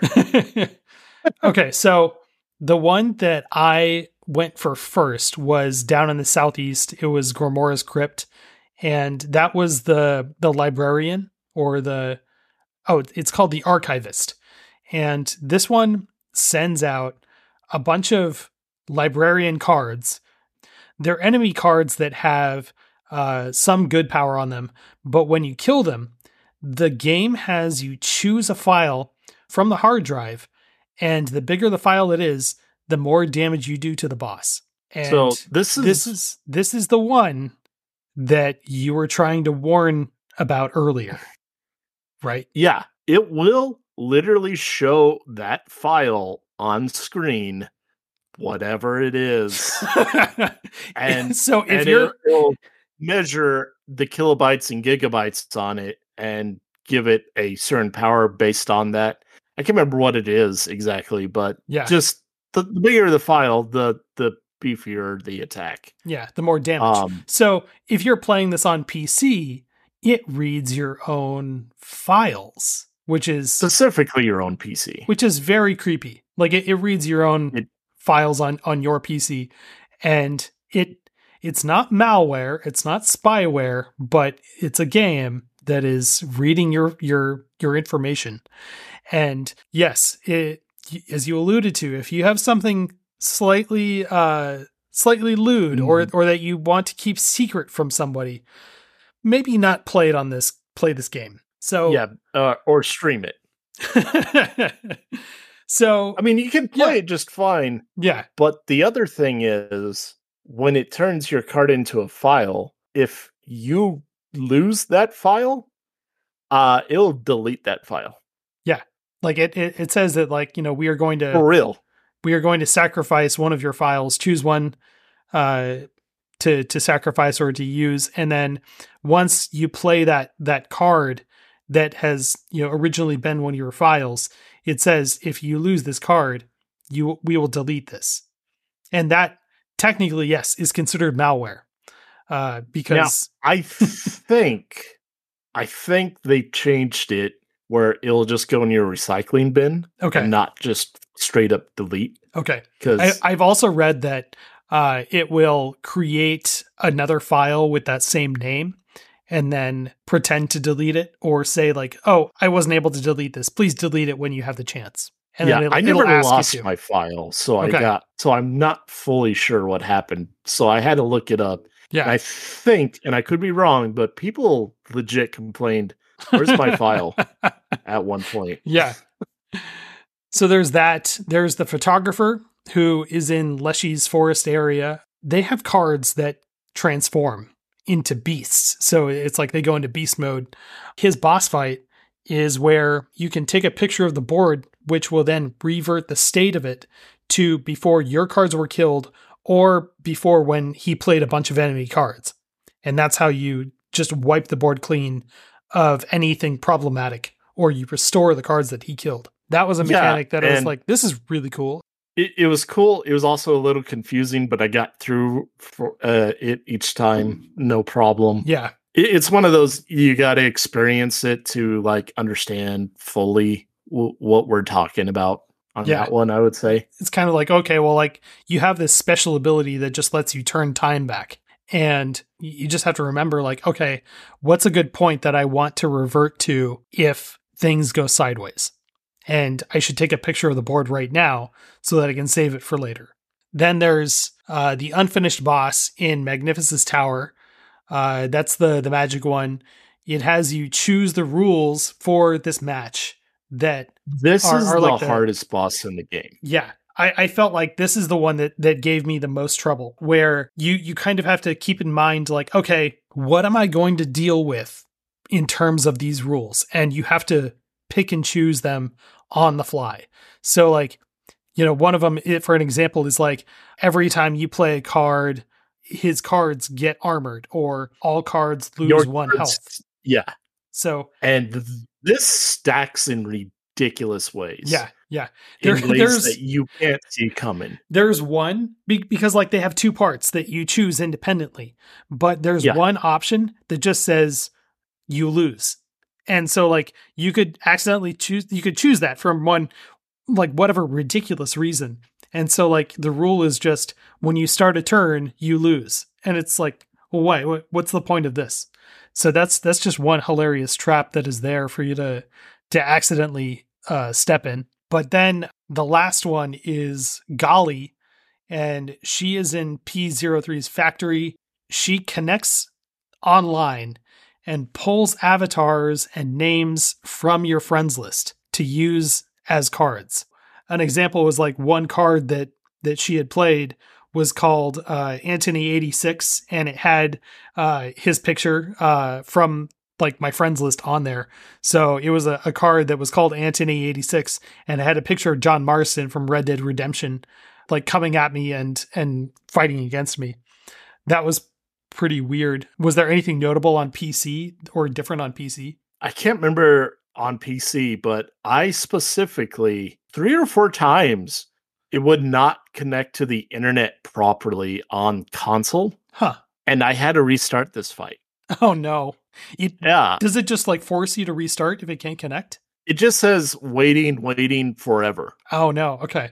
Yeah. And I was getting really fed up by the 4th time, but it finally connected, gave me something to beat, and I was able to finish it. And it was bizarre. Mm-hmm. I couldn't figure out what was going on. Huh. So something to look. Yeah, there might be a guide or something that'll help you with this if you run into that problem. Okay. So after you beat just one of those bosses, you get a third video set when like the battery dies in the camera and Luke has to change it out. This is where things get weird. Yeah. Again. So again. So like the first video that is of note is of him in his car. He just bought the card pack that had the coordinates on it. So this is happening before he opened it up.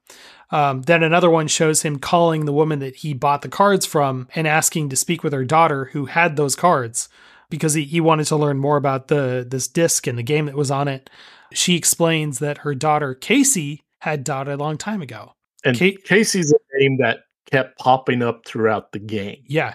Like her name is on one of the gravestones in Grimora's crypt. It's also seen. It's an original death card in the first area. Yeah. It's creepy because also some of the other videos show Luke researching Casey's death, and it sounds like he's starting to get haunted by something. But then that video of him at night is really creepy because he's like laying in bed and he says someone's in his house. Yeah, he's under the covers and he's like, someone is in my house. And you can hear it in the background. Yeah. And he says that his phone is in the kitchen and he doesn't have any way to like call police or anything. Someone is here.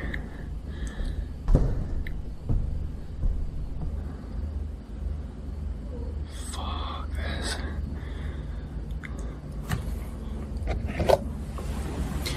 My phone's in the other room, so if I die before I can call 911, use this tape as evidence.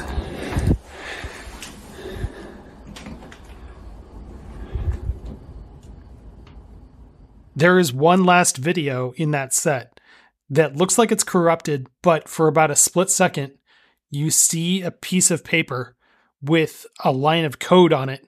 And within that line of code, there are other words like mycologist and blood and like that. They're like strings of numbers and stuff. That's a cipher for something else that we could talk about later. But this part, I warned you on like, hey man, if there is anything you feel like you need to write down, don't worry about it. Yeah, yeah. Because I screenshot this the first time thinking this will be a puzzle in the game, and I'm so glad it wasn't. I'm so glad this was an extra thing, because this seemed really cryptic as hell. Yeah. I took out my phone and I screenshotted it anyways, but we'll save that for very later. But as long as we are going right now, there's a lot to cover. So like you've beaten these 4 and you start to make your way back to the starting area, just like you did in the previous version. And before you do, P03 says, oh no, a security camera is out. Can you go fix it? So he asks you to get up and go to another room in the factory and go fix this security camera. To get there, you have had to solve a few puzzles that are pretty much CAPTCHA tests like you have on websites. And so like you have to prove that you're not a robot by like saying like, okay, well, what numbers are in this screen? And then you have to type them in. There's others that are like, point out all the stoplights. And it made me laugh a little bit. But you get to the last one and solve that. The floor drops out from under you slowly like it's an elevator. And you go down into the basement where the other 3 scribes are hanging out. It's Grimora, Leshy, and Magnificus, just like hiding out in the basement of this factory. And they tell you P03 needs to be stopped. And we have to distract him. So you keep playing and we will take care of him. This moment, I was just kind of like, oh shit, it's going down. But like you get back to the table, you keep playing with P03 and he tells you that you think you've won, but I've actually been using you to upload myself as Inscryption to the internet. And all the Uber bots, the bosses that you've been fighting, have been tools to help me build this online version of Inscryption. Like the archivist was reading the files off your computer to then like build a file base. The photographer was using the screenshots that you took during the boss fight to create the store page. And then you helped me connect online by using Golly and golly, that boss fight just allowed me to connect and pull information. And now I'm going to upload myself into the web and I'm going to live forever as Inscryption Online. Yeah, and that was kind of a weird thing because the big part is like, isn't that right, Luke? And the dude hacks into the dude's webcam, Yeah, and puts his face in the moment, Yeah. freaking moment on screen, and he is like, he's like, shit, oh no. yeah. And just when everything is about to go awry, Yeah, Leshy just grabs him from behind and like pulls his head off. yeah. Like you just see Leshy's hands come out from the dark behind P03 and he just tears the head off. And it was like, whoa, that was okay. Thanks, dude. Like we just had one villain just take out another. That's great. Then the three scribes stand around, they talk for a minute to try and figure out what's going to happen next. And Grimora takes out the hammer that you use to destroy cards on the table if you need to, and takes the file that is Inscryption and hits it with the destruction hammer, which pretty much deletes the entire game. Yeah. This is the first time I played this part. I literally went, we doing this again? Because what happens is Grimora's area loads up and you're just like, I'm enjoying this game, but I kind of want it to end. But you find out quickly, oh, it's actually doing that. Yeah. Because like over in the corner, there's a progress bar that shows the deletion of everything, of all the files. And so you play one last round. You play one single round with Grimora, who has her own card deck and her own style of layout. So I imagine that it could be planned that you could have the Grimora's campaign as DLC, but in this case, it was just one single match that has its own aesthetic. Someone's actually made a mod where you can play a full version of that. Oh, nice. Okay. But on Steam, of course. Yeah. And like her board layout it's not like a scroll like Leshy had or like a hologram like P03 had. Hers is like a chessboard, and you have pieces that move around the board, and if they bump into each other, that's when a fight starts. You have that match, and then it doesn't matter who wins or loses. You just shake hands and have it over. And then you it goes super quickly. Yeah. You have then you have a match with Leshy. And this one was kind of heartfelt because it felt like you were like the closest with him. But you have a match against him, and I lost that match. And then he said, let's not keep score. Let's just keep playing and enjoy the time together. That was really heartfelt. I really, that hit me pretty well. I loved that. It felt like you were talking to someone on their sick bed. Yeah. Their bed. Said like, you know what? To hell with who wins and who loses. Let's just enjoy it. So then as you're playing, you start to see stuff get deleted and just disappear from the board. And after almost everything's gone, it kind of just forces you to stop playing. And so you're not playing your cards anymore. You're just kind of staring at an empty table. And he reaches across the screen with one hand and you shake his hand and that's it. So then, you've played against two of the remaining scribes. Magnificus is the only one left. And you play against him, and his board or his state is like the most outlandish, where you've got like this slab of stone that you can like pull your cards from. When you play a card out, it creates an entire character model of a wizard or a crystal or whatever it is that you played out. And they have. I have a question for you. Yeah. Do you know what this is referencing? I heard it on one of the videos I sent you. This is referencing a Yu-Gi-Oh battle. Okay. So, in case of you don't know, Yu-Gi-Oh anime back in the 90s. Yeah. And it literally was, what if card games sort of came to life? And, cool. This is 100% a Yu-Gi-Oh battle because they use this same thing to play their cards on, like they do in the TV show on one season. Okay. And your cards come to life that way. And then slowly, bit by bit, and this one takes way too long in my opinion, but everything does delete and It's the trippiest deletion in the game. They saved the weirdest one for last. Yeah. It's also one of the saddest because Magnificus is constantly saying that he's not ready to die. I don't want to go. And he's at the very end desperate after everything starts to disappear.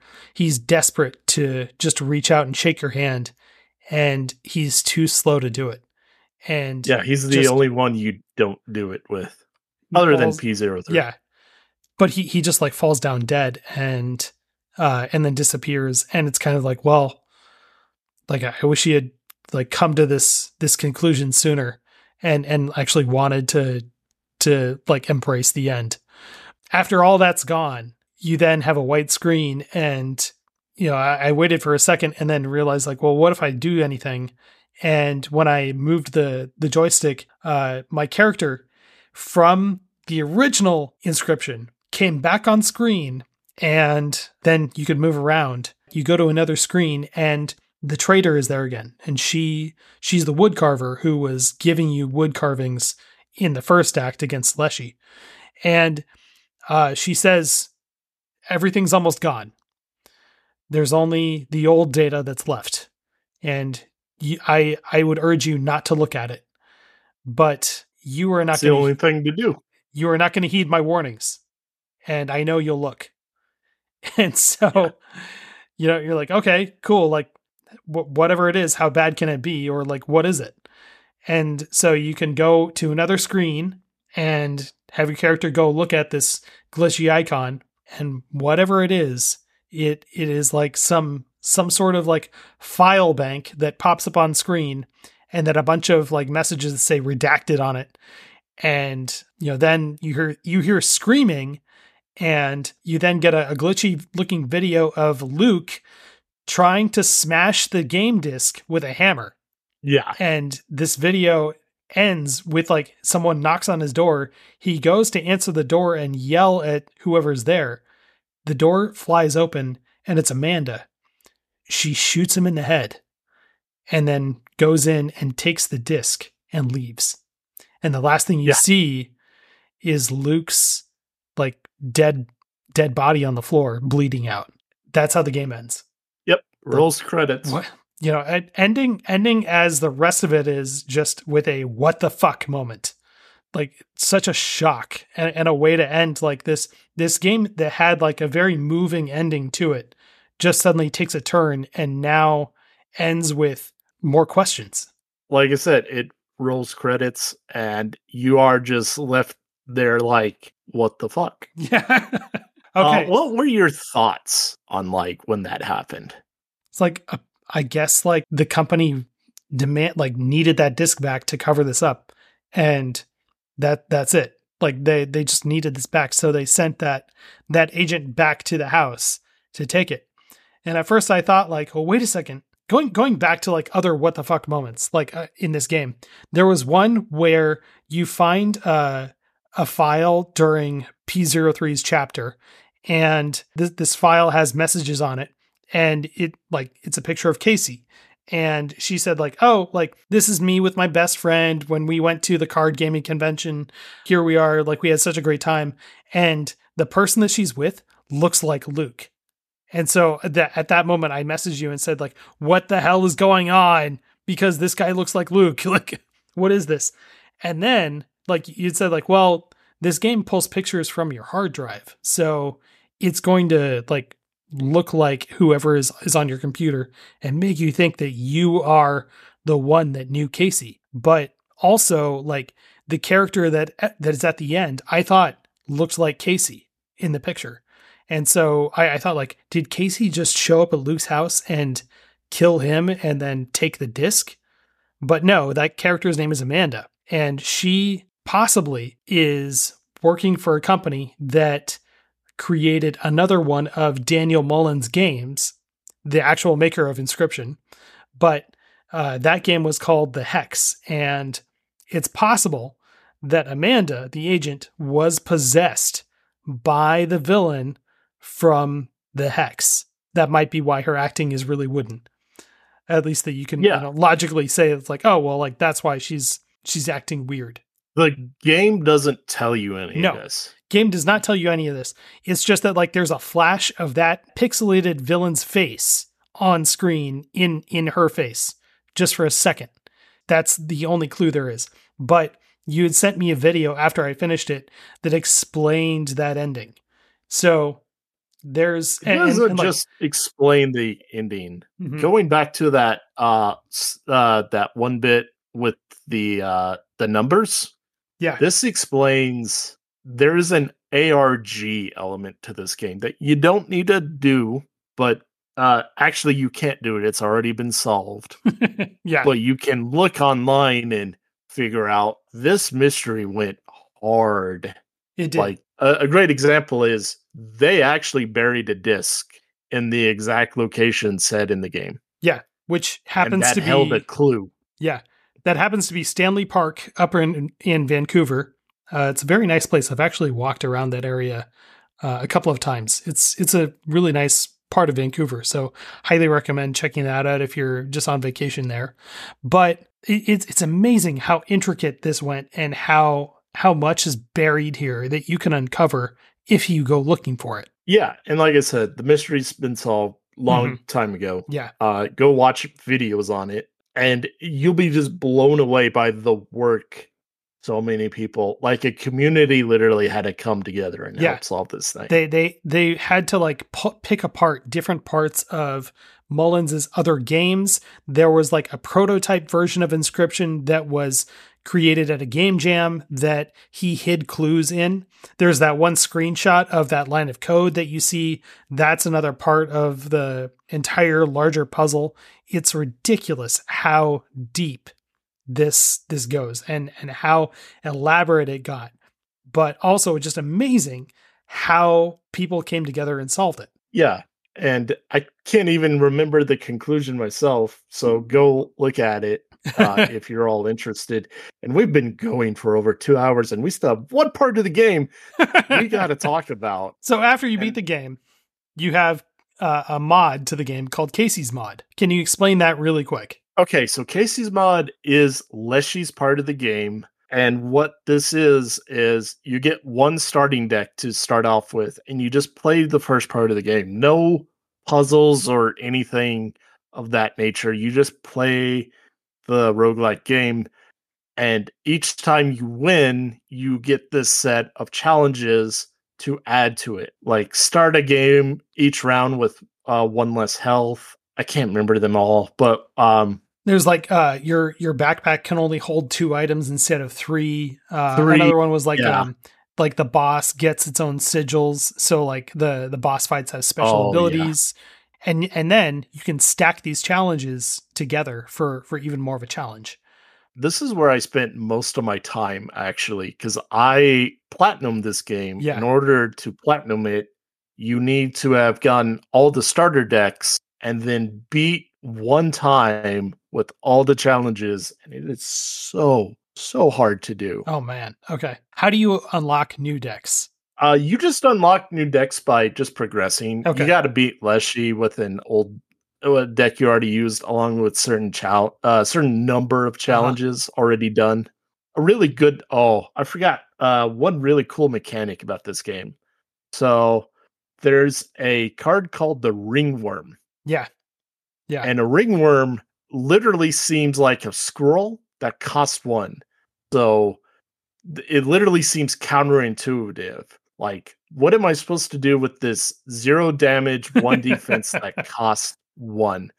Well, there's one thing in the game where you can upgrade cards' health or attack, and it's a campfire. And Leshy is like, ooh, these strangers that are around a campfire and your creature, man, it could it gets a freebie of a +1 health or a +2 or a +2 health +1 attack, and you have a chance to go for another. Yeah. The second time it's like a 50-50 whether or not you get the bonus or they immediately eat your card and you don't have any. Yeah. It's hilarious when that happens, when they do kill your card. The save icon immediately pops up on screen. So it's like you can't damn save it, no. this.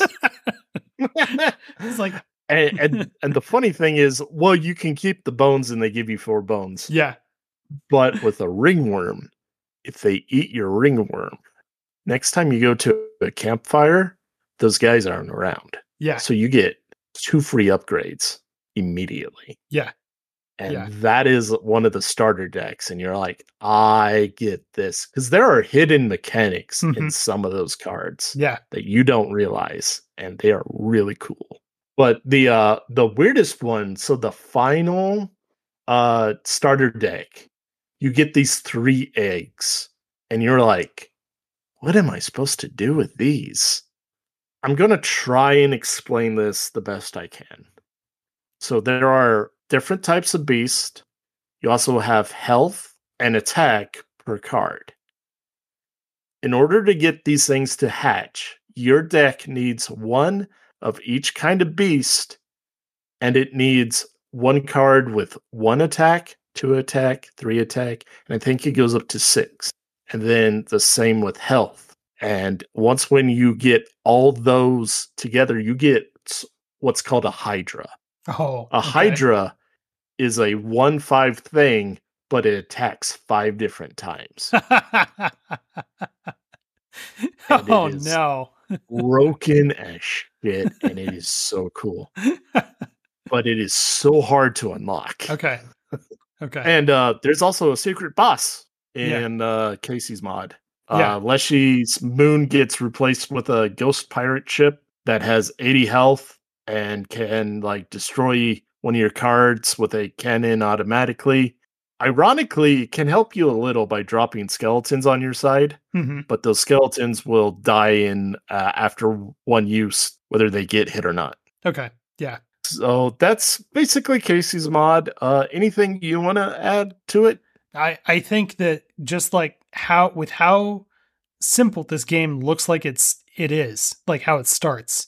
It's incredible how deep it goes with its mystery and what you can discover. Yeah, that the big draw of the game is like going from what the hell is going on to even going more what the hell is going on.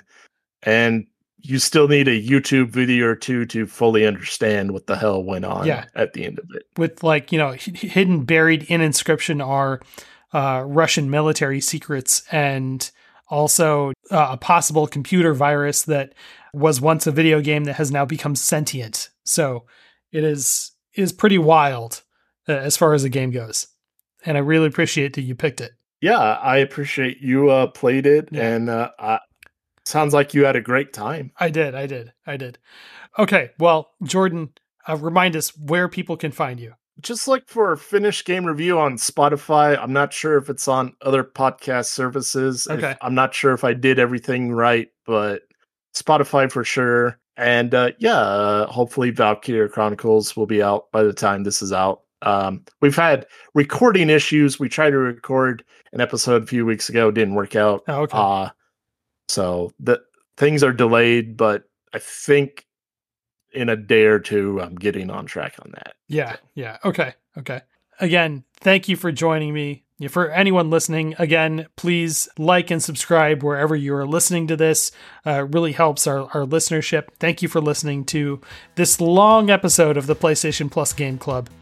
And please remember, have a great day and have fun playing around.